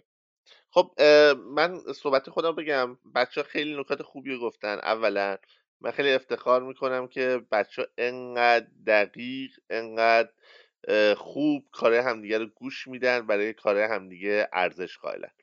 من یه تشکر بکنم، یعنی برای من خیلی قابل احترامه که فقط دوستان ما اینجا در واقع خانم محبی من متوجه نشدم الان در واقع کار تخیلی نبود که کار کاملا رئال بود. الان صحبتی که شما راجع به کار دوستمون نوشتیم متوجه نمیشم، ولی خب بریم سراغ بحث خودمون. اگر دوستان کتاب معرفی کنید که ریز هند کنید، ما شما رو خانم دکتر میاریم بالا و حتما در خدمتتون هستیم. خب ببخشید من دیدم که دوستان مسیج داده حواسم پرت شد. من اول میگم صحبت دوستان خیلی خوشحالم که علاوه بر اینکه کار خودشون رو میخونن و کار خودشون تو این جلسه ادیت میکنن، به کار دوستاشون خوب گوش میدن.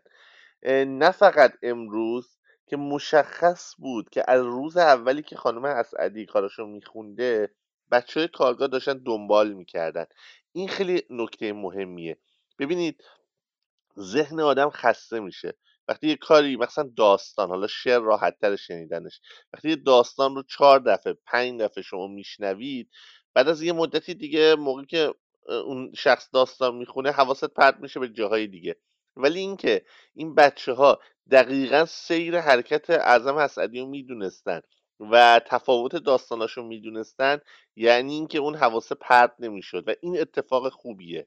مثل میمونه که مثلا شما شعر حافظ رو 1 بار 2 بار 3 بار که میشنوید، دفعه 4 و 5 گوش نمیدید، فقط دیگه تکرار میکنید عین در واقع توتی. این بده، این باعث میشه اون روحیه نقادیتون رو از دست بدید. اتفاقا هر باری که یک اثر بیشتر خونده میشه آدم میتونه بهتر نقدش کنه. چرا؟ چون باره اول آدم یا در واقع یک نزدیکی عاطفی به اثر پیدا میکنه، یا اینکه مثلا همزاد پنداری میکنه، یا اینکه درگیر مسئله روایت کار میشه، یا اینکه درگیر مسئله پیشانقدی میشه، ایرادای اولیه. ولی دفعه های بعدی میتونه راجع به کار خیلی میگم نکات جالبتر خلاقانه تری رو ببینه و بحث کنه و حتی پیشنهاد بده. من ممنونم اول از همه. در مورد اعظم بگم یه نکته که چند تا از دوستامون به خوبی اشاره کردن این بود که کاری که الان برای ما خوندی نسبت به کاری که جلسه اول اومدی برای ما ارائه دادی و اون پلاتی که گفتی زمین تا آسمون فرق داشت. و اینکه اعظم اسعدی تونسته جلسه به جلسه با نقد هایی که میشه کارشو تغییر بده و اون رو به کاری که باید باشه و کاری که به نظر من تواناییشو داره نزدیک کنه، هم نشون زحمت کشیدنشه، هم نشون نقد پذیریشه. و این نکته خیلی مهمیه و امیدوارم اعظم همین روند رو ادامه بده. اما چند تا نکته بچه ها گفتن، تقریبا همه نکته که گفتن درست بود. یه نکته که شاید میگم در واقع بچه ها فکر کنم آقای محمد رضا عزیز اشاره کردن، گفتن که مثلا بعضی از اصطلاحات میتونست اینا جابجا بشه، عوض بشه.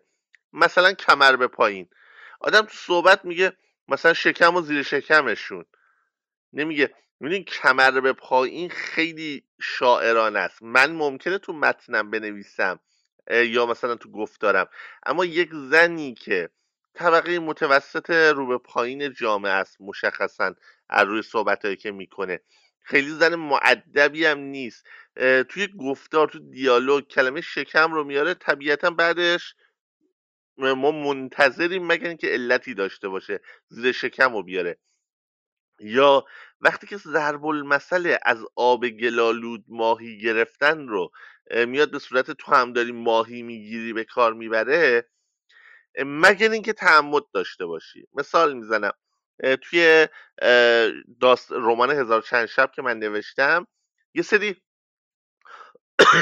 ببخشید غلط‌های تعمدی وجود داره. مثلا ترانه‌ایه که اون شخصیتی که فاحشه است داره میخونه، ترانه رو غلط میخونه و من مخصوصا جای 2 کلمه رو جابجا گذاشتم، با وجود اینکه یک در واقع حالا به قول معروف سکانس بگیم، در واقع گذار بگیم، پاراگراف بگیم، یه بخش کاملا حسیه، کاملا عاطفیه و اون در واقع غلطه تو ذوق میزنه، در واقع یه دفعه مخاطب رو از جا میپرونه، از اون حسی که دچارش شده میکشه بیرون که چرا داره موزیک به این معروفی و غلط میخونه، ما داشتیم الان گریه میکردیم. اما کاملا تعمدیه، هم برای اون در واقع رئالیسمی که توی اون کار وجود داره که اون شخصیت ترانه ها رو خب کوچه باقی حفظه، کارش خوندن نیست و طبیعتا این اشتباه ها رو مرتکب میشه و نمیگیره رو اینترنت مثلا بخونه یا این ترانه ها رو هر روز گوش بده، یه چیزی تو ذهنش مونده و میخونه. و دوما اینکه میخواستم اونجا در واقع مخاطب از دچار فاصله گذاری بشه، اون احساسات بهش غلبه نکنه و بدون داره با یک اثر ادبی روبرو هست و حواسش جمع باشه. حالا بگذاریم، من میگم اون از اگر هدفی تعمدی پشت از آب گلالود ماهی گرفتن داشتی، به صورت ماهی گرفتن به کار بردی، در نیومده تو کار، نمیرسونه به ما. این نکته چیزی که دوستانم گفتن در مورد اینکه بعضی از دوگانگی زبانی ها وجود داشت، یعنی مثلا میتونست باز هم نثر کار یک دستتر بشه. شاید جاهایی الان تون داشتی میخوندی اشتباه خوندی، مثلا یه جا گفتی تمام نمیشه، یا اگر میخوای معیار بنویسی باید بگی تمام نمیشود، یا اگر محاوره میخوای بنویسی دیالوگاتو که باید بگی تموم نمیشه دیگه. این یه نمونهشه و نمونه های دیگه به بچه ها اشاره کردن، اون فحاشیا مثلا یه دفعه وسط یه فوشه مثلا نمیدونم آمپر چسبوندن توری میاری که علاوه زبانی با اون نمیخونه. شاید الان به من بگه اعظم صدای من الان هست؟ خانم اسدی گفتن صدا قطع شده.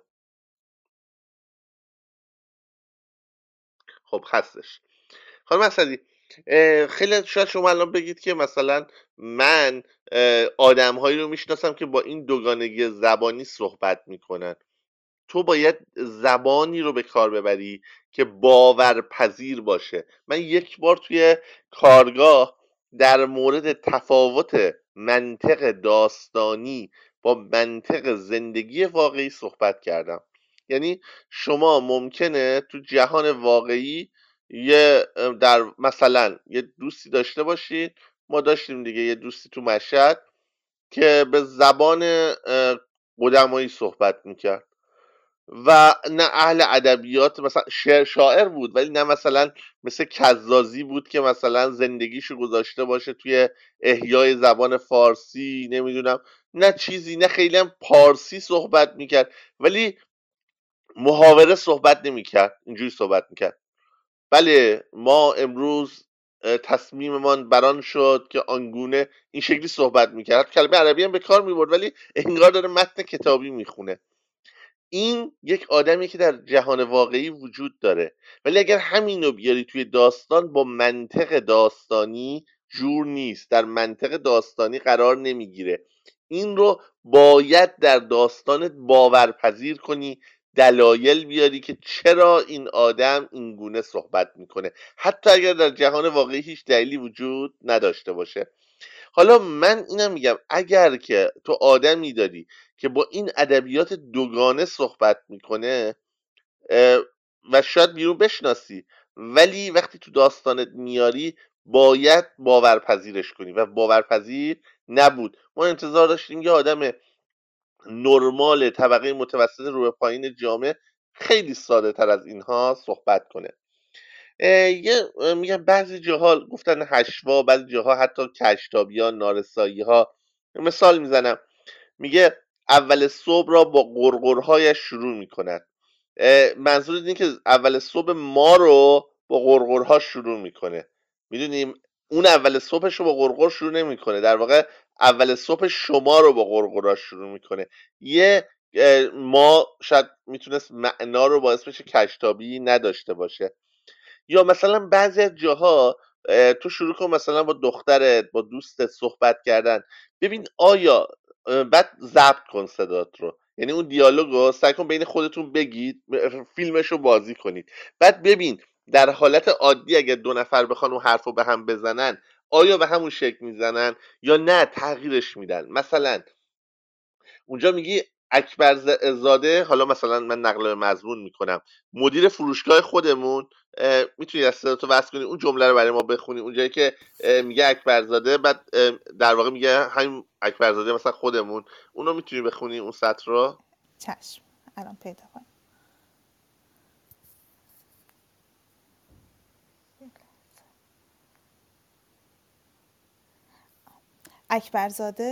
اکبرزاده مدیر فروشگاه خودمون. خب آره، ببین از این نمونه ها زیاد داری. یا من شاید میگم نرمال باشه، اما مثلا اگر با یه نفر، من خب تو فروشگاه کار کردم دیگه، مثلا صحبت کنم، میگم اکبرزاده، همین اکبرزاده خودمون.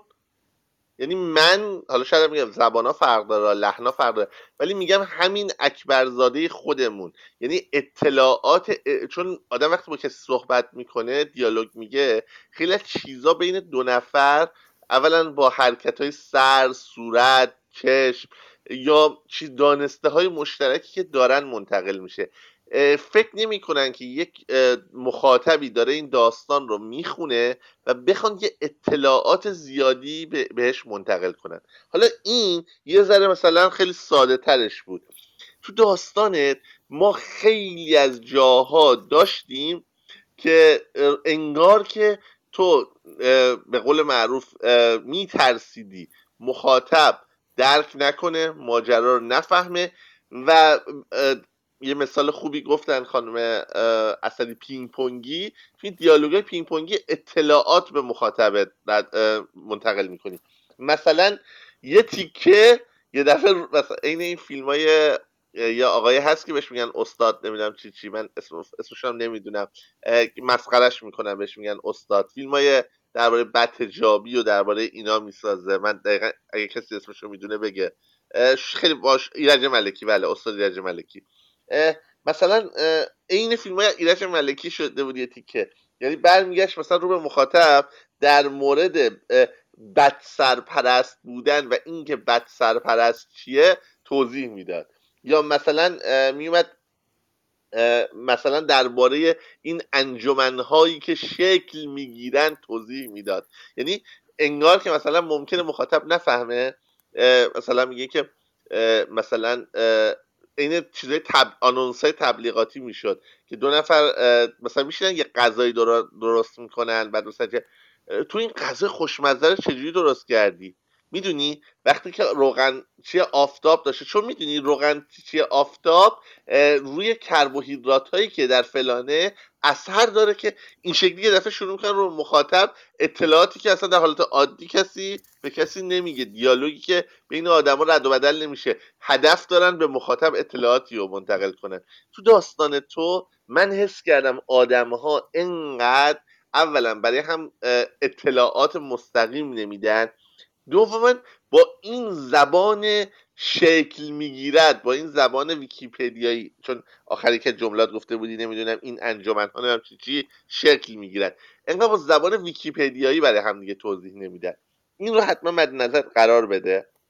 بعد این ماجرایی که فکر کنم خانم اسدی گفت، نمیدونم یکی از بچه‌ها کی گفت، شاید چند نفر گفتن، که قضیه این پول خیریه ها من رو هم حتی گیج کرد. من رو که چند بار داستان رو خونده بودم، خودم به پایان بندیشو پیشنهاد داده بودم اینا، اما من رو هم گیج کرد. یعنی ببین من چیزی که فهمیدم و بگم، بعد تو مثلا منو از خواب غفلت بیرون بیاد. یعنی این در واقع یه پولی میخواست از بانک وام بگیره، بعد رئیس فروشگاهشون دقیقاً اتفاقی بر حسب کار خداوند متعال همون مقدار پول رو یه چک نوشته بود که به یه خیریه اهدا کنه. بعد رئیسش اومد اینو دید به صورت اتفاقی، بدون که هیچ نکته پیش بیاد، هیچ جایی که مثلا در واقع احساساتی بشه تغییر کنه، تصمیم گرفت که اون چکی که میخواست بده به خیریه رو بده به این زنه به عنوان وام و از حقوقش کم کنه. آیا برداشت من درست بوده یا نه ماجرا چیز دیگه بوده؟ ببخشید استاد جسارت میکنم، نه این نبود که اون پولو بده. قبلا روشنک به رئیسش میگه که به انقدر مبلغ پول نیاز داره، دنبال ضامن میگرده برای وام. این پول که خب مثلا یک 10 تومانی بود که مثلا همسنفی‌ها میذاشتن برای این کار کنار، ولی خب این مدیره اینو برنامه‌ریزی کرده بود از قبل که مثلا یه 10 تومن هم به این وام بده.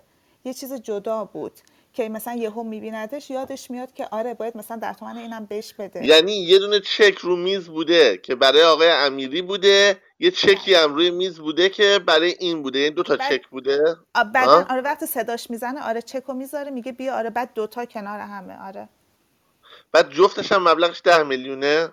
خب آره دیگه 10 تومن، اون 10 تومن اول فکر میکنم خیلی مثلا اشتباه بود 2 تا 10 تومن، ولی اصلا دومیه چون همین بر میخوام بهت اساس بگم. نیازش بود. آره خداوکیلی مثلا چقدر احتمال داره که من مثلا از یه نفری وام بخوام، بعد دقیقاً یک نفر دیگه مثلا اون بخواد به یه خیریه کمک کنه، همون رقم، همون صفر دقیقاً تا 3 رقم اشار، همون مقداری که من میخوام اونم در واقع اهدا کرده باشه، همون روزم اهدا کرده باشه و رو همون میزم گذاشته باشه. یه مقدار میگم باورپذیریش کمه. خب و این رو حتما باید روش کار کنی. و من میگم مثلا بعد مثلا میخواستیم مقایسه کنیم مثلا اینکه یه نفری مثلا پولشو میده به آدمای هدف، یعنی میخوام بگم اون تفکر پشت داستانت چی بوده. یعنی یه آدمی هست که پولشو میده به آدمهای نمیدونم مثلا معلول و مشکل دار و اون پول در این راه خرج میکنه، و یه زنی هست که ناقص العقل و شیرین عقل، عین همون پول رو ور میداره و چسان فسان میکنه میره عروسی که چش فلانی از کاسه در بیاد، و خواسته بوده آدمهای خوب و آدمهای بد مقایسه کنی. هدفت این بوده؟ حالا دارم سوال میکنم، میخوام بدونم. ببخشید استاد، نه چنین چیزی تو ذهنم نبود. من میخواستم اون کسی که داره پول اهدا میکنه خب از یه قشر مرفه‌تر جامعه است که میتونه راحت اهدا کنه، ولی اون قشر پایین تر که شاید مثلا برای نیازهای عادیش مونده اصلا به اینجور چیزا نمیتونه فکر کنه. من میخواستم چنین چیزی رو نشون بدم آخه که میدونی مثلا متاسفانه چون نتونستم. مثلا این زنه مثلا نیاز عادی نداره، مثلا 10 میلیون رو مثلا برای خراب شدن ماشینش نمیخواد، یا مثلا برای سقف خونهشون که مثلا چکه میکنه نمیخواد، یا مثلا حتی برای نیازهای مثلا بچهش مثلا کلاسا آنلاین شده براش موبایل میخواد بخره نمیخواد، و یا مثلا یه نیاز کاذب لازم داره، این مضمونه این دوتا در مقابل هم قرار میگیرن. یعنی در واقع اون قشر مرفه آدم خوب نیکوکار، و این قشر مثلا ضعیف آدم مثلا که پولش رو صرف به قول معروف چیزای احمقانه میکنه و فقط به خاطر چشم هم چشمی. میدونی این نمیگم مثلا این بده ها، آدم میتونه چنین داستانی بنویسه، اصلا تو میتونی داستان بنویسی، اصلا من تفکر داستانت رو نقد نمیکنم و هیچ کس هم حق نداره نقد کنه. تو میتونی یه داستان عالی بنویسی اما در طرفداری از دیکتاتوری، میشه، چه اشکال داره؟ اما من بحثم اینه که میگم اون چیزی که تو میخواستی برسونی منتقل نشده بود، حداقل به من، شاید با خوندن منتقل بشه.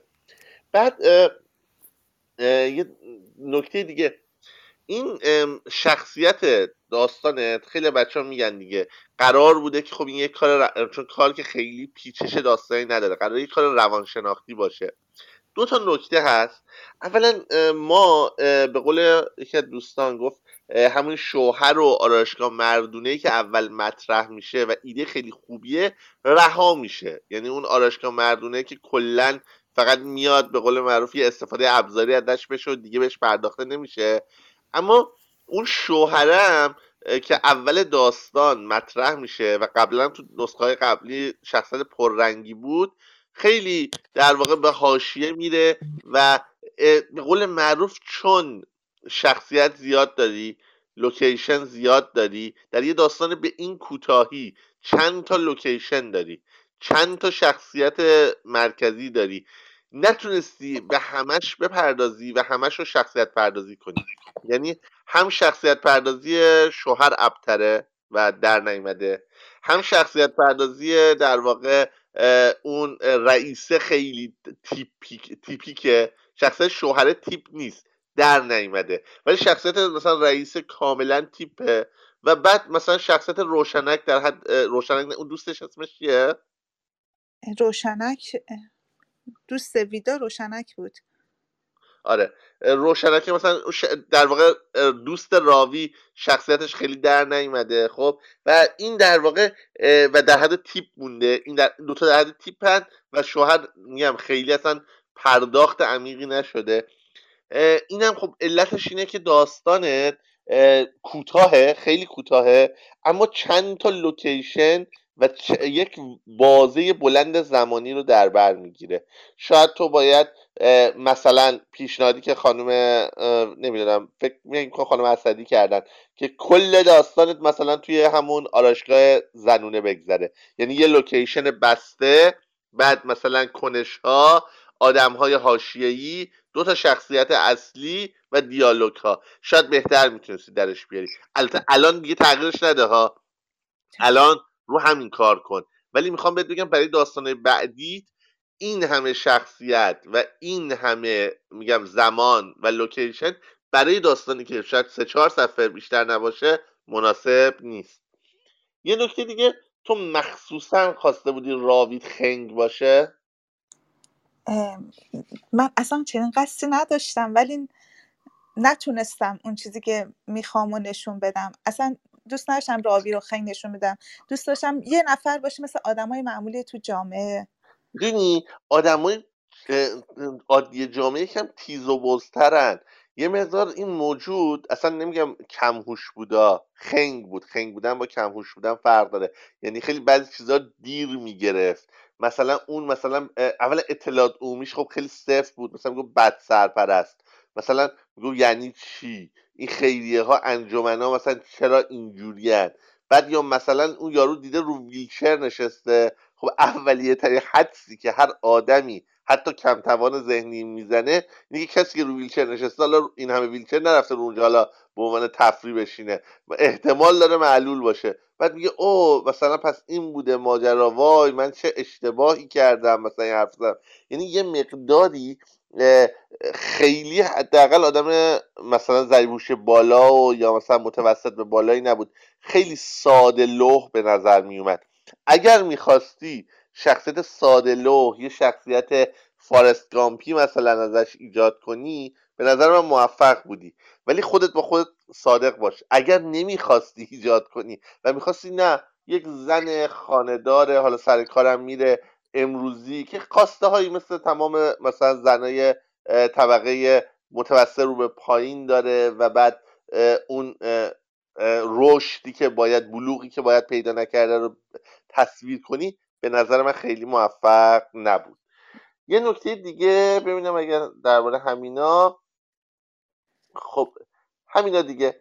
بعد یه نکته دیگه که درباره دوستش میخوام بگم، این دوست به نظر من میتونست بیشتر از اینا، گفتم البته، پرداخت بشه و شخصیتی که مثلا حتی روایت فرعی ایجاد بشه، روایت های مثلا حاشیه‌ای باش ایجاد بشه. مثلا یه تیکه مثلا بخوای شخصیت پردازی کنی دوست رو، یه مشتری بیاد و اون دوستش مثلا روشنک چی هر کس اسمش درگیر راه انداختن مشتری بشه و ما با دیدن رفتار اون با مشتری، با اون نوع کنشش، با نوعی که مثلا پول میگیره، با نوعی که موبایلش رو برمیداره، با تصویر سازی هایی که از رفتار این آدم داریم بتونیم یه تصویر ذهنی از این آدم بسازیم. من یه مشکل اساسی که با داستانت داشتم این که اولا تو قیافه هیچ آدمی رو و هیچ لوکیشنی رو اصلا تصویر نمی کردی، یعنی داستانت در قسمت اصلا ایستا نبود، همش داشت روایت جلو رونده بود. من خودم عاشق داستانایی با روایت جلو روندم، اما خب بالاخره آدم نیاز داره که مثلا وقتی توی اتاقی هست مثلا بعد دو نفر دارن صحبت میکنن یه تصویر ذهنی بسازه. خیلی دیگه این از تصویرسازی خالی بود. اما این نکته رو که میگم فقط اون نکته هایی که خیلی پررنگ بود رو داستانت عوض کن، چون اگر بخوای تمام اون نکته هایی که ما میگیم رو انجام بدی باید این داستان رو بکوبی، به قول معروف دوباره بسازی و ما نمیخوایم اونا رو انشالله دورهای کارگاهی بعدی، جلسات بعدی با تجربه هایی که از این دفعه کسب کردی. ممنونم ازت اعظم جان، مرسی ازت، خیلی عالی بود و مرسی که نقدها رو با صبوری همیشگی پذیرا بودی. ممنون از شما که طی این جلسات وقت گذاشتین و شنیدین. ممنون از تک تک بچه‌ها که توی تمام این جلسات کنارم بودن. مرسی استاد جان، ممنونم. قربانت برم، ممنون. ما توی هفته سعی کنیم همینجوری دو کار یک کار نقد بشه و صحبت کنیم. خب ما 4 نفر برای معرفی کتاب و اینا دست بلند کردن. من امیررضا آبرون، امیررضای آبرون عزیز یا ابرون، شاید هم تلفظ اشتباه، ببخشید چون پینگلیشه ممکنه من اشتباه بخونم، جسارت منو ببخشه. اگر اونم شعرشو بخونه و بعد هانی نژاد مقدم، پویا خازنی و خانم دکتر آمنه دیده نمیشه بقیه اسمشون و مهشید رشیدی الان دست بلند کرده، میخوان معرفی کتاب و فیلم کنن یا اثرشون رو بخونن، ما در خدمتشون هستیم. خب امیررضا ابرون یا آبرون، من اگر اشتباه نکنم من آوردمش بالا که در خدمتش باشیم. خب مثل که قطعه دوستمون پیمان هم نیومد بالا متاسفانه. خب من تا اگر امیررضا وصل بشه که خیلی عالیه. اگر امیررضا وصل نمیشه میتونی از گروه بری بیرون، آپدیت کنی و دوباره به گروه اضافه بشی تا این مشکل حل بشه. خب من پویا خازنی عزیز رو میارم بالا.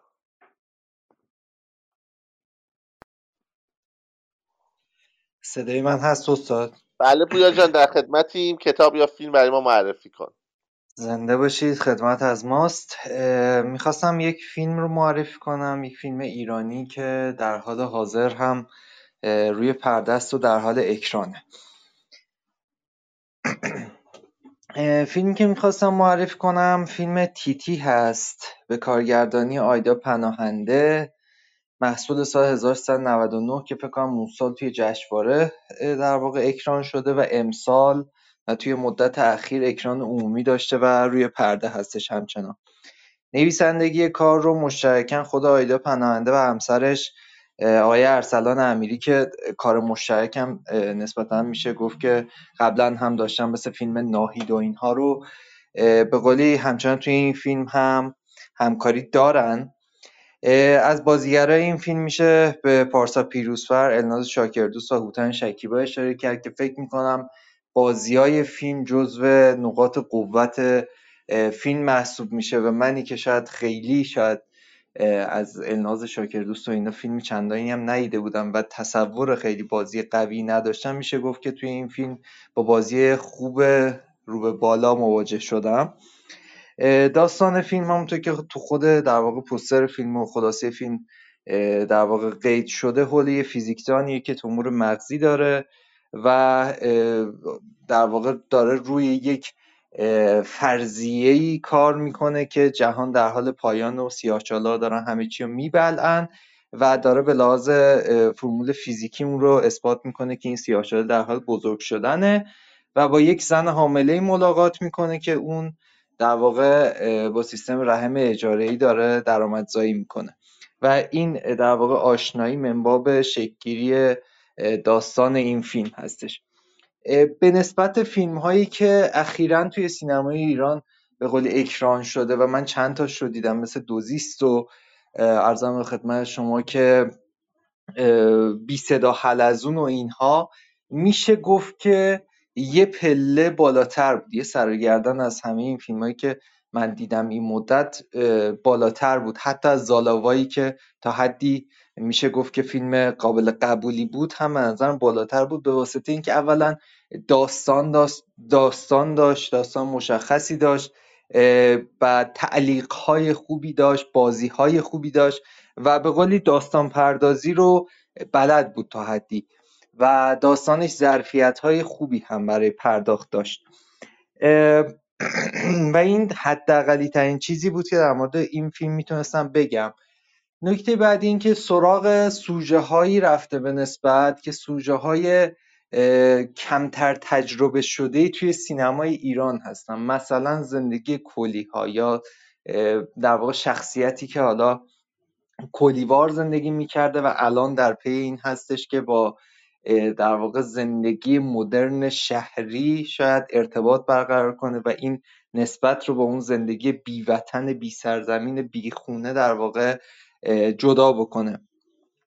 این در واقع دو شخصیتی که حالا توی این فیلم به قولی در یک هم تضاد و در یک پیوندی با هم دیگه قرار میگیرن، در واقع میشه گفت که ایده جالبی شکل میگیره، ایده جالبی که از در واقع همامیزی در واقع یک روایت فقدان و از دست دادن و رها کردن به یک پیوند رسیدن، یعنی بچه مشترک یک در واقع حالا رابطه انسانی، یک چیزی که داره شکل میگیره، یک چیز فیمابینی، اون از دست دادنه هست و این خب شاید چیز کم تجربه شده ای باشه، اما توی این داستان میشه گفت که به قولی حالا جای خودش رو پیدا کرده و پیش رفته.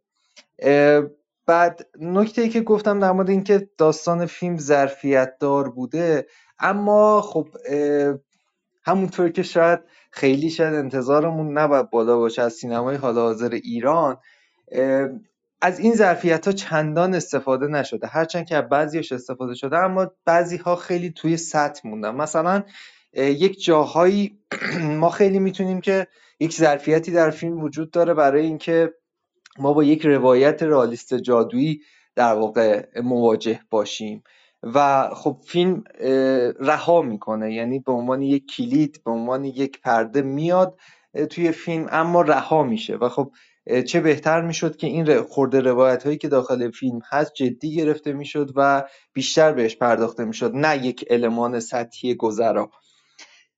شخصیت پردازی های این فیلم هم میشه گفت که قابل قبول بودن، اما باز هم شخصیت ها در بزنگاه های رفتارهایی داشتن که به نظر من شاید توی داستان بهش پرداخته نشده بود.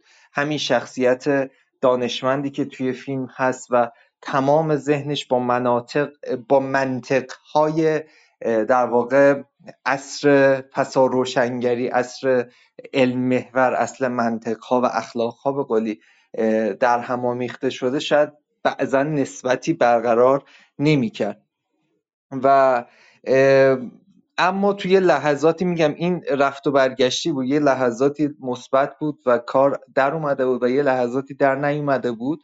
اون لحظاتی که در اومده بود اون آشنایی زدایی از این وضعیتی بود که این انسان، این آدم توی جامعه قرار میگیره و در نسبتی که با اون زندگی کلیوار برقرار میکنه و بالعکس اون آدم کلی که با جهان منطقی و مدرن مواجه میشه جالب بود و من فکر میکنم که توی فیلم‌های حال حاضری که در حال اکران هست فیلمیه که محترمه و میشه دیدش و حالا بعدش با همه در واقع نقدهایی که بهش داشت در موردش صحبت کرد. ممنون از وقتی که در اختیار من گذاشتید. مرسی پویا جان، در ممنون. خدمتتون هستم. من یه نکته بگم، خیلی خوشحال شدم که گفتی اینو، چون فکر کنم فیلم جدیدتر تیتی فیلم جدیدتر خانم پناهنده است.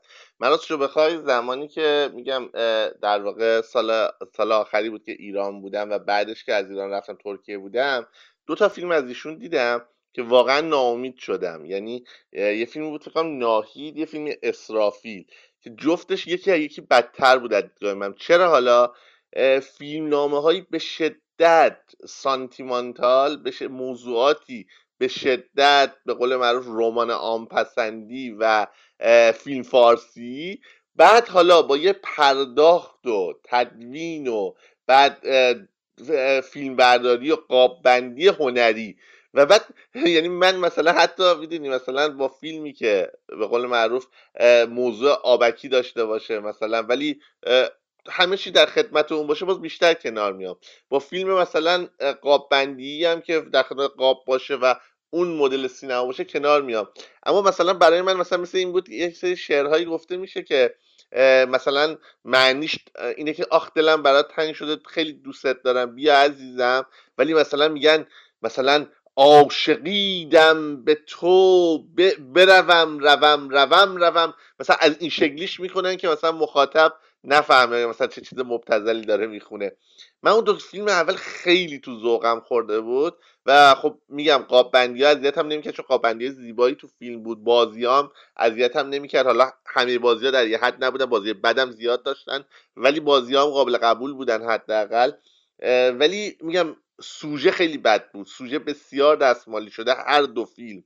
یعنی در واقع مثلا یکی که مثلا از راه برگشته بعد از 20 سال، بعد قبلا مثلا داغی خورده، مثلا قبلا آبروریزی کرده، اون یکی مثلا شوهری که اجازه نمیده زنش شوهر کنه، بعد یه مرد پولداری عاشقش شده، دقیقا از همین چیزای بد.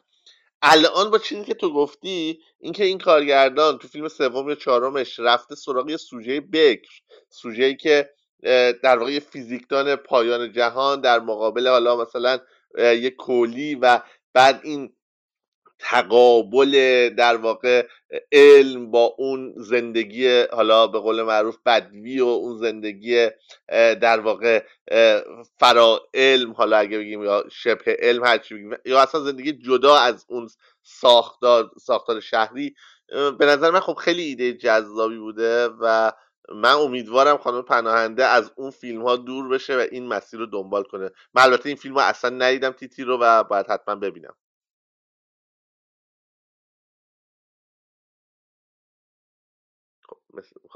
پویا جان اگه صحبتی نداری من بفرستم پایین. مرسی، لطف کردیم. بله دکتر جان، فرمایش شما صحیح بود.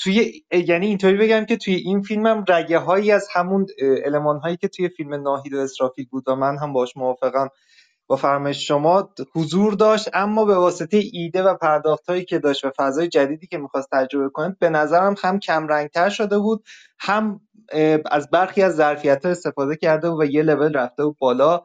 و میگم فیلم قابل دیدنی بود و میشه در موردش صحبت کرد. ممنون از وقتی که در من اختیارم مثلا میدونی یه پیشنهادی که برای این دوستای کارگردانمون دارم، مثلا تو داستان، تو شعرم همین پیشنهاد رو میکنم.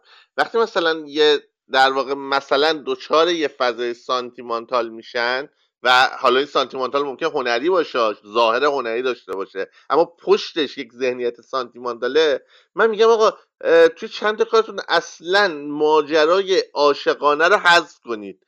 اگر هم ماجرای عاشقانه وجود داره، عاشقانه بین یه مرد و زن رو حذف کنید. مثلا حالا میتونه عاشقانه مثلا بین دوتا سنگ تو دیوار باشه، عاشقانه میتونه بین یه حیوان باشه با درختی که داره زنی، هر چیزی باشه. عشق میتونه اصلا به یه هنر باشه، به هر چی باشه، ولی این عاشقانه بین یه مرد و زن و بعد حالا تفاوت ها، مشکلات، نرسیدن ها و مثلث ها، مربع های عشقی، اینو واقعا نه فقط حالا این فیلم بهانه شد که اینو بگم، خیلی وقتا اگر احساس میکنیم تو ترانه هامون، تو شعرامون، داستانامون دوچار سانتیمانتالیسم شدیم، دوچار تکرار شدیم، دوچار یک چیزی شدیم که در به قول معروف میخوایم هم دل هنر رو به جا بیاریم، هم دل بازار رو، باید یه جایی جدا بشیم. یه جایی اصلا درباره دو تا آدم بدون جنس که دارن در یه سیاره بدون نام زندگی میکنن بنویسیم، حداقل برای تجربه کردن. مرسی ازت. ممنونم از پویا خازنی عزیز. خب جناب علیرضا عزیز رو من دوباره میارم بالا، امیدوارم بتونه شعرش رو بخونه.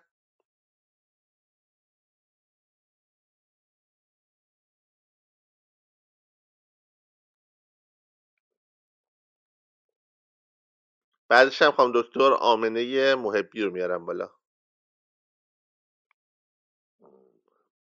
هر کدومشون که موفق شدن تشریف بیارن بالا توی اسپیکرها، نفر دومی که اومد به قول معروف گوشیش رو سایلنت کنه تا اون یکی صحبتش تمام بشه. نه جناب آبرون، متاسفانه شما یعنی جز اسپیکرها که دیده نمیشین، صداتون هم نمیاد.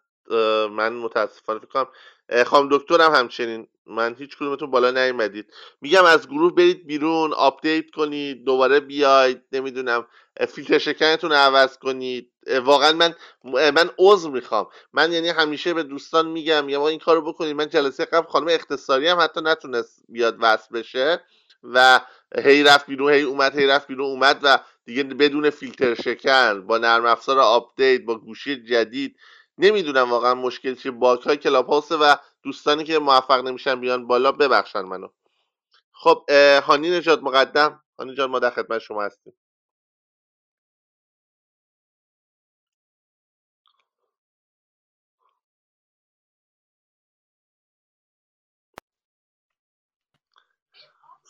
سلام هانی جان. سلام استاد جان، وقت بخیر، خسته نباشین. مرسی عزیزم، در خدمتم. خواهش میکنم. من با اجازه میخواستم یک کتاب معرفی کنم. اسم کتاب است آشغالدونی، اثر غلامحسین ساعدی، که کتابی که من خوندم از نشر نگاه بوده، چاپ اول سال 1397. که این توضیح رو باید بدم که در واقع آشغالدونی یه داستان بلنده از جناب ساعدی که در سال 1345 در مجموع داستانی به عنوان گور و گهواره از سوی انتشارات نیل منتشر شده که شامل 3 تا داستان بوده: زنبورک خانه، سایه به سایه و آشغالدونی، که انتشارات آگاه در سال 56 چاپ بعدی این کتاب منتشر کرده و انتشارات نگاه 86 اومده امتیاز چاپ و از خانواده جناب ساعدی خریده و گور و گهواره رو تجدید چاپ کرده و در سال 97 هم آشغالدونی رو به صورت مجزا چاپ کرده، که همین کتابی که من خوندم. و عرضم حضورتون که داستان کتاب، روایت یک پدر و پسریه که در سطح شهر مشغول گدایی هستند. پدر و پسری که خانه به دوشن و در سطح شهر گدایی میکنن و پسر همیشه باید جور پدرش رو به دوش بکشه و شکم پدرش رو سیر کنه، پدری که هرچی میخوره بالا میاره و همچنان گرسنه است. و در طول روایت می‌بینیم که اینها در سطح شهر به دنبال اینن که فقط شکم خودشون رو سیر کنن و یک گوشی رو پیدا کنن که بخوابن و در طی داستان با یک آقای آشنا میشن به نام جناب گیلانی که کارش خون گرفتن از افراد فقیره و در ازای اون خون یک پولی بهشون پرداخت میکنه.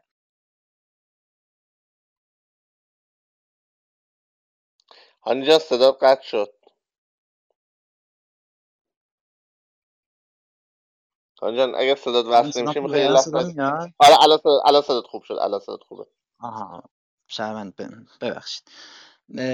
ما در طول داستان نام شهر رو نداریم، یعنی شهری که اینا در اون زندگی میکنن نام شهر رو نداریم.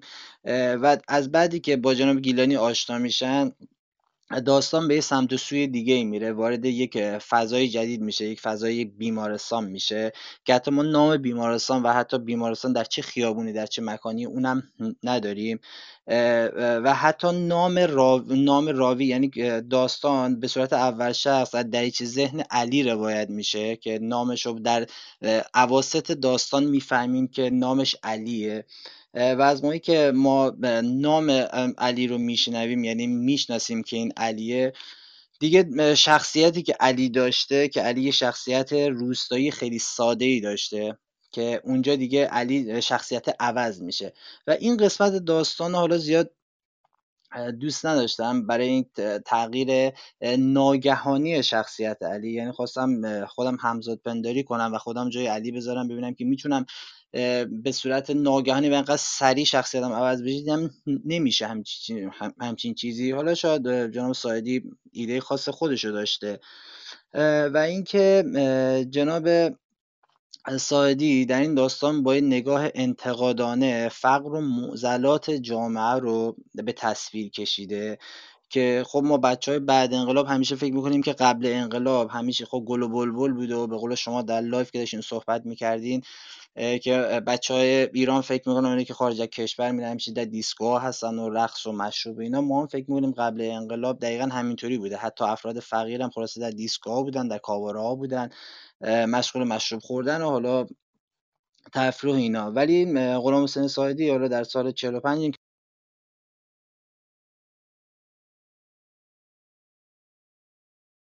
صدات قطع شد دوباره.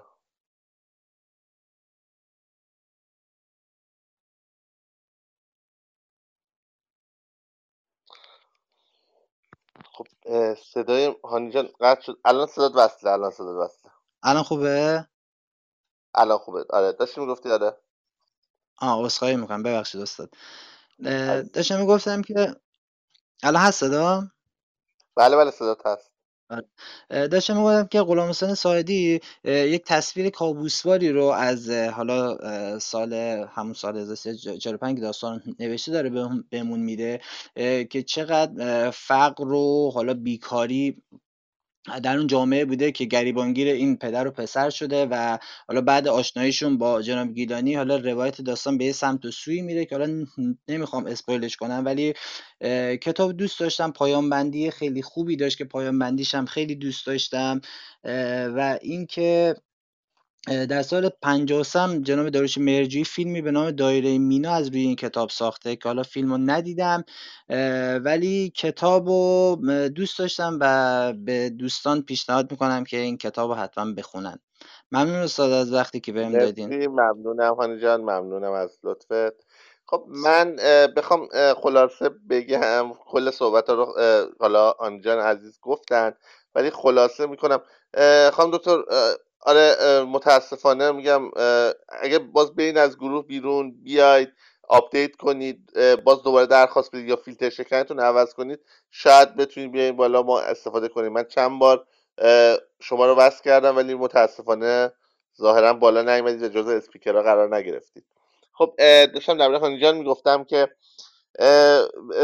من صحبتشون که درباره آشغالدونی گفتن، اتفاقا نکته خوبی رو اشاره کردن. فیلمی که بر اساس این کتاب ساخته شده، دایره مینا، که شاید جالب باشه براتون. 3 تا از کارهای مهم موج نو سینمای قبل از انقلاب، یعنی گاو، دایره مینا و آرامش در حضور دیگران، که دوتای اولی مال مهرجویی و سومی مال تقواییه، هر 3 تاشون بر اساس کارهای ساعدی ساخته شدن و این حالا از چند جهت خیلی مهمه. یکی از بابت اینکه یعنی داستانهاش چه از لحاظ کشش روایی چه از لحاظ تصویری قابلیت اثر سینمایی شدن رو داشته و داره. این خیلی جالبه.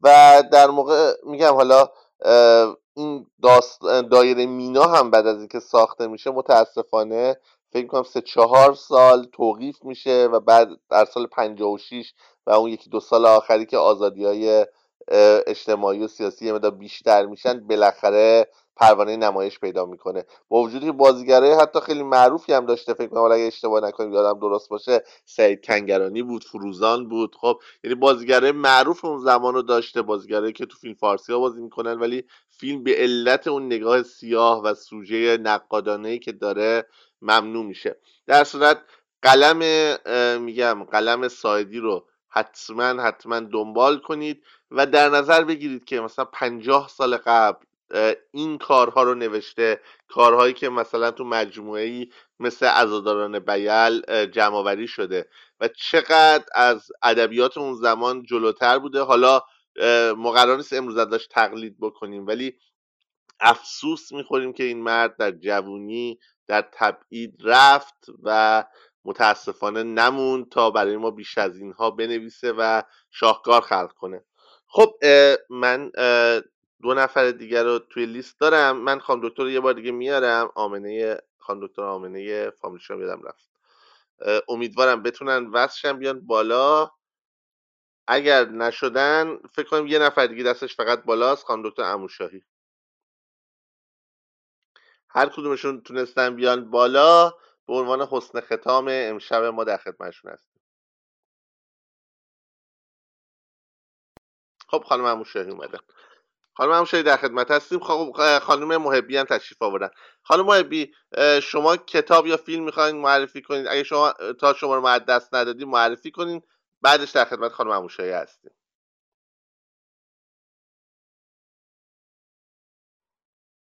خانم محبی ما صداتون رو نداریم، اگه میکروفونتون رو بتونید باز کنین ممنون میشیم. سلام عرض ادب خدمت استاد عزیزم جناب موسوی و دیگر عزیزم خانم دوستان. دکتر، باعث افتخاره که در خدمتتون هستیم و مرسی از حضورتون. حالا ممنون عزیز، باعث افتخار برای من هست. من شاگرد شما هستم. والا من بیشتر کتاب‌ها و فیلم‌های رئال رو میپسندم. حتی خاطرات خودم هم قلمم الحمدلله بد نیست. حالا انشالله یه وقت شد هفته دیگه یکی از خاطراتم که به هر حال به عنوان داستانه که تنزی در آوردم براتون میخونم، خیلی جالبه. اما از فیلم‌هایی که پیشنهاد میکنن دوستان ببینن، به نظرم فیلم کتاب سبزه. استاد شما دیدین حتما این فیلمو، درسته؟ بله اگه شما معرفیش بکنید برای دوستان که بسیار عالیه. خب فیلم کتاب سبز فکر میکنن کارگردانش پیتر فالی باشه، درسته؟ دوستان کسانی که دنبال سینمای معناگر هستن، فیلم های معناگر هستن، این فیلم قشنگی است. داستان دو نفر هست که هم از لحاظ نژادی و هم متفاوتن و هم از لحاظ افکار و عقاید و دیدگاه ها، ولی سرانجام به این نتیجه میرسن که دست از این تناقضاتشون، تضاداشون، دست از اختلافاشون، اختلاف نظرها و دیدگاهی که دارن بردارن تا یه زندگی راحتی داشته باشن. گفتم که فیلم خیلی پرمحتوا و به حساب معناگره برای دوستانی که واقعا دنبال داستان ها و فیلم های رئال هستن. من این فیلم رو پیشنهاد میکنم. حالا اگه خواستین من شخصیتشون هم میگم که کیا هستن، البته خدا کن تو ذهنم باشه. اگه فقط بگین که خیلی میدونم عالیه. استاد میگه خودتو ندیدین. من دیدم، شما برای بچه ها میگید، برای من که نمیگید. خب خب آها، داستان فیلم از همونجا شروع میشه که به هر حال تونی لیپیک فردی است به عنوان محافظ کار میکنه. بعد ایشون محافظ شخصی، ایشون راننده یک دکتر پیانیست هست به نام دان شلی. خب فیلم تقریبا که همینطور که پیش میره به طرف طنز، اختلافایی که بینشون هست، دعواهایی که میکنن. بعد یکیشون یک شخصیت آفریقایی داره، یکیشون یک شخصیت آمریکایی داره ولی سرانجام پس از این همه دعوایی که دارن، اختلافایی که دارن، تنش‌هایی که با هم ایجاد میشه، بحثای لفظی که دارن، به این نتیجه میرسن و تصمیم میگیرن با هم که این اختلافاشون کنار بذارن تا بتونن انشالله در این ماجراجوی طولانی مدت زنده بمونن و همچنین از لحظات زندگیشون لذت ببرن. دو شخصیتی که توی این فیلم نقش اصلی دارن، فکر کنم که شون تو فیلم ارباب حلقه ها بود. کاش که قبلا نمیدونستم بالا میان، وگرنه حتما تو ذهنم. نگاهی که اسمش فکر کنم ماهر شارلو علیه، درست استاد؟ بله ماهر بله. شارلو علی، یکیش ماهر شارلو علی هست تو اونجا که تو ذهنم هست که ایشون به هر حال شهرت فراوانی در سینمای ما دارن، سینما امروز جهان دارن. اون یکی هم استاد کمکم کنی، اون یکی کی بود؟ بچه ها نوشتن داخل چت. خب اگر حالا بخواید دنبال کنین نوشتن الان. آره حالا اسم دو هنرپیشه شخصیت. لازم نیست، حالا خیلی یکیشون ضروری تو نیست فیلم اسمش هم ارباب بذاریم. حلقه ها بازی میکرد. تو درسته. فیلم ارباب حلقه ها بازی میکرد. حالا خدای میخوام بالا بیام حتما می آره، نوشتم که کی ویگو هست، ولی ماهر مورتنسن شارعلی هستش. تو ذهنم هست. آره جانم. ویگو مورتنسن. بله بله بله. به هر حال ایشون به عنوان استاد پیانیست هست و دکتر نوازنده هست. دوستان رو به هر حال دعوت میکنه که این فیلم رو ببینن.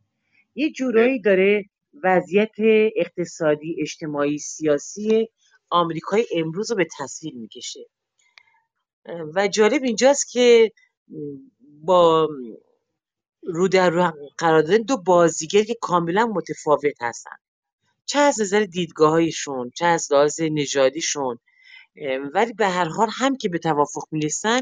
این فیلم خیلی حرف برای گفتن داره. من ممنونم دیگه خانم از دکتر ندارم ولی ماهدی، انشاءالله مرسی خواهش میکنم. استفاده کردیم. من انشاءالله حضورتون باعث هفته افتخار بود. استاد من شاگرد شما هستم. هفته دیگه انشاءالله منو بالا بیاری که یه داستان خیلی جالبی که به روی چشم، نوشتم حتما و با پایان افتخار خوبی در داره خدمتتون براتون هستیم انشاءالله که بخونم. داستانتون رو بشنویم. حتما قربونتون حتی برم. ریال است. خب من خب بریم سراغ چیز. من در مورد کارگردان حالا این کار در مورد پیتر فارلی فقط بگم که پیتر فارلی قبل از این فیلم در واقع کتاب سبز که این فیلم کمدی است که با موفقیت خیلی زیادی همونجور که فرمودن خانم دکتر روبرو شد و جایزه زیادی برد، خیلی کارگردان هنری یا جایزه برده ای نبود. یعنی دو تا فیلم خیلی معروف داشت، یکی احمق و احمقتر یکی احمق و احمقتر دو، که حالا جایزه ای نبرده بودن ولی تو گیشه خیلی ترکونده بودن و مخصوصا با حضور جیم کری خیلی تونسته بودن حالا برای کارگردان پولساز باشن و برای تهیه کننده و اینا. یه فیلم دیگه هم فکر کنم با جیم کریز در واقع کار کرده بود، من خودم و آیرین، حالا اگر درست در واقع تلفظ کرده باشم. اونم مثلا خب با یه موفقیت تجاری روبرو شده بود، ولی کلا کارگردان بیشتر کمدی ساز بود، کارگردانی که در واقع فیلم های حالا به قول معروف عمیق نمیسازه. اما فیلم کتاب سبز خب یه فیلم متفاوت توی پرونده این آدمه که تونست چندین جایزه براش ارمغان بیاره و موفقیتایی رو داشته باشه. مرسی از معرفیشون. خب خانم عموشایی، حسن ختام کارگاه در خدمت شما هستیم.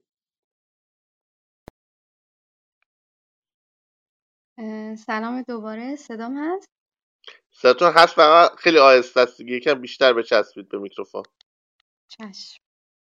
من فیلم معرفی کنم یا کتاب؟ نمیدونم. هر کدوم خودتون دوست دارید. چشم. من یه فیلم معرفی میکنم به اسم حالا نگاه نکن یا Don't Look Now به کارگردانی نیکولاس رو که محصول سال 1973 هستش. فیلم از یه داستان کوتاه نوشته دافن دوموریه اقتباس شده و روایت یه زوجی هست که به اسم جان و لورا که دونالد ساترلند و جولی کریستی نقششون رو بازی میکنن، که در حقیقت اینا به دنبال یه حالا اتفاقی که برای دخترشون میفته میرن به ونیز که در واقع اونجا جان که شغلش آرشیتکت هستش باید یه کلیسایی رو بازسازی و تعمیر بکنه و بعد در واقع شروع فیلم به نظرم خیلی خیلی گیرا بود و توی همون سکانس‌های ابتدایی فیلم جان در حقیقت توی خونه هستش که داره به یه عکسایی از کلیسای توی ونیز نگاه میکنه و بعد همزمان با اون تصویرها که مرتبطن با اون اتفاقی که داره توی اطراف خونه میفته، دخترش داره با یه بارونی قرمزی که پوشیده بازی میکنه و بعد در حقیقت این سکانس ها و این تصویرایی که جان داره توی خونه میبینه از اون کلیسا یه طوری کنار همدیگه قرار گرفتن و که در واقع خیلی آدمو جذب میکنه و به نظرم باعث کشش بیشتر روایت میشه توی فیلم. ولی فضای فیلم یه فضای به نظرم سورئال بود و در واقع اون فضای پر از ترس و دلهره فیلم منو تا حدی یاد فیلم دیگران انداخت که به خاطر اینکه فیلم در واقع سکانس که مثلا خیلی ترسناک باشه نداشت، ولی اون فضای فیلم و نشانه هایی که توی فیلم همش وجود داشت اون ترس رو به آدم القا می‌کرد و همزمان هم پر از غم بود که در واقع اون فضای غمناک فیلم تلفیق میشد با اون فضای خاکستری و سرد و یخزده فیلم و بعد این و همچنین اون فضای پر از ترس و دلهوره فیلم منو یاد فیلم‌های آلفرد هیچکاک هم تا اندازه انداخت و به خاطر اون لایه‌های روانشناختی هم که توی فیلم وجود داشت شاید همون هم باعث میشد که یه کمی آدمو یاد فیلم‌های آلفرد هیچکاک بندازه و اون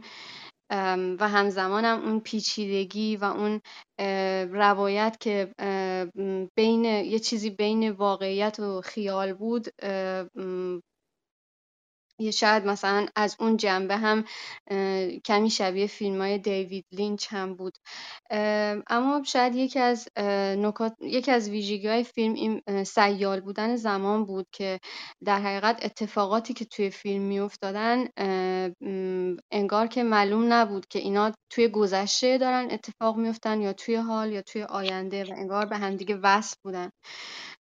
و بعد اینکه یکی دیگه از ویژگی‌های فیلمم این بود که پر از نشانه‌های مختلف بود و پر از نمادهای مختلف که در واقع اونا ما رو اونا ما رو در طول روایت هدایت میکردن و در واقع فیلم تونسته بود یه ارتباط قوی بین اون نشانه ها مثل رنگ قرمز بارونی که دختر جان پوشیده بود و همه جا ما اون رنگ قرمز رو میدیدیم، یا وجود آب توی همه فیلم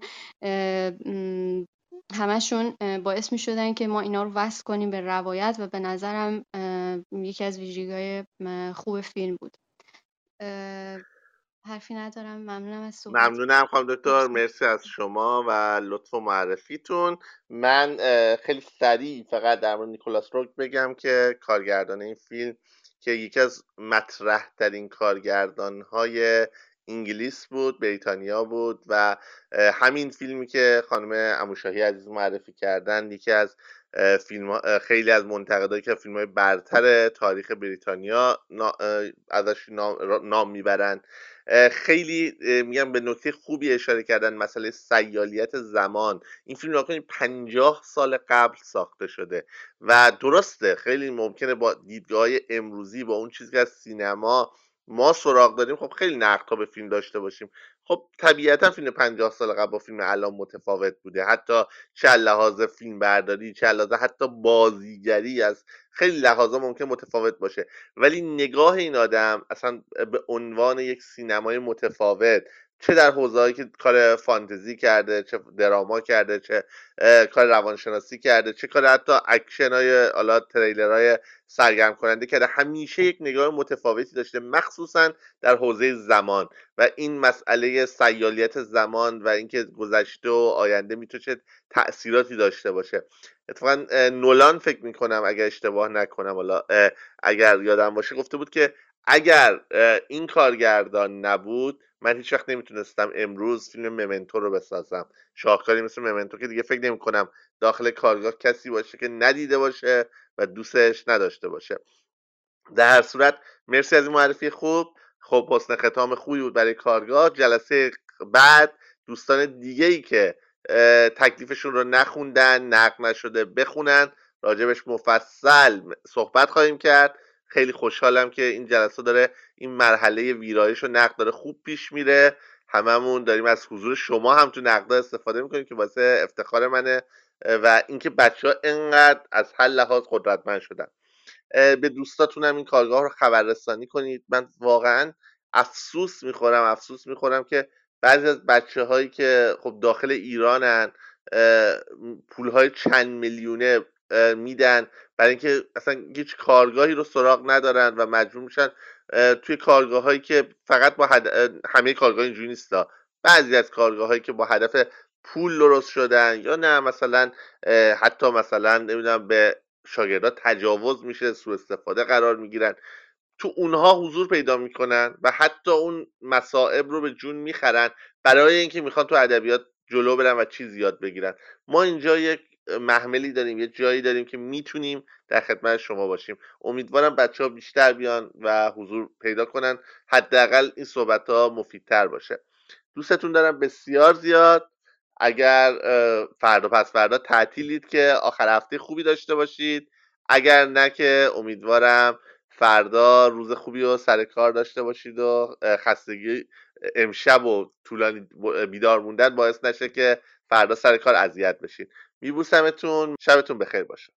با همرسانی، کامنت ها و لایکاتون به گسترش آگاهی کمک کنید. دکمه سابسکرایب یادتون نره.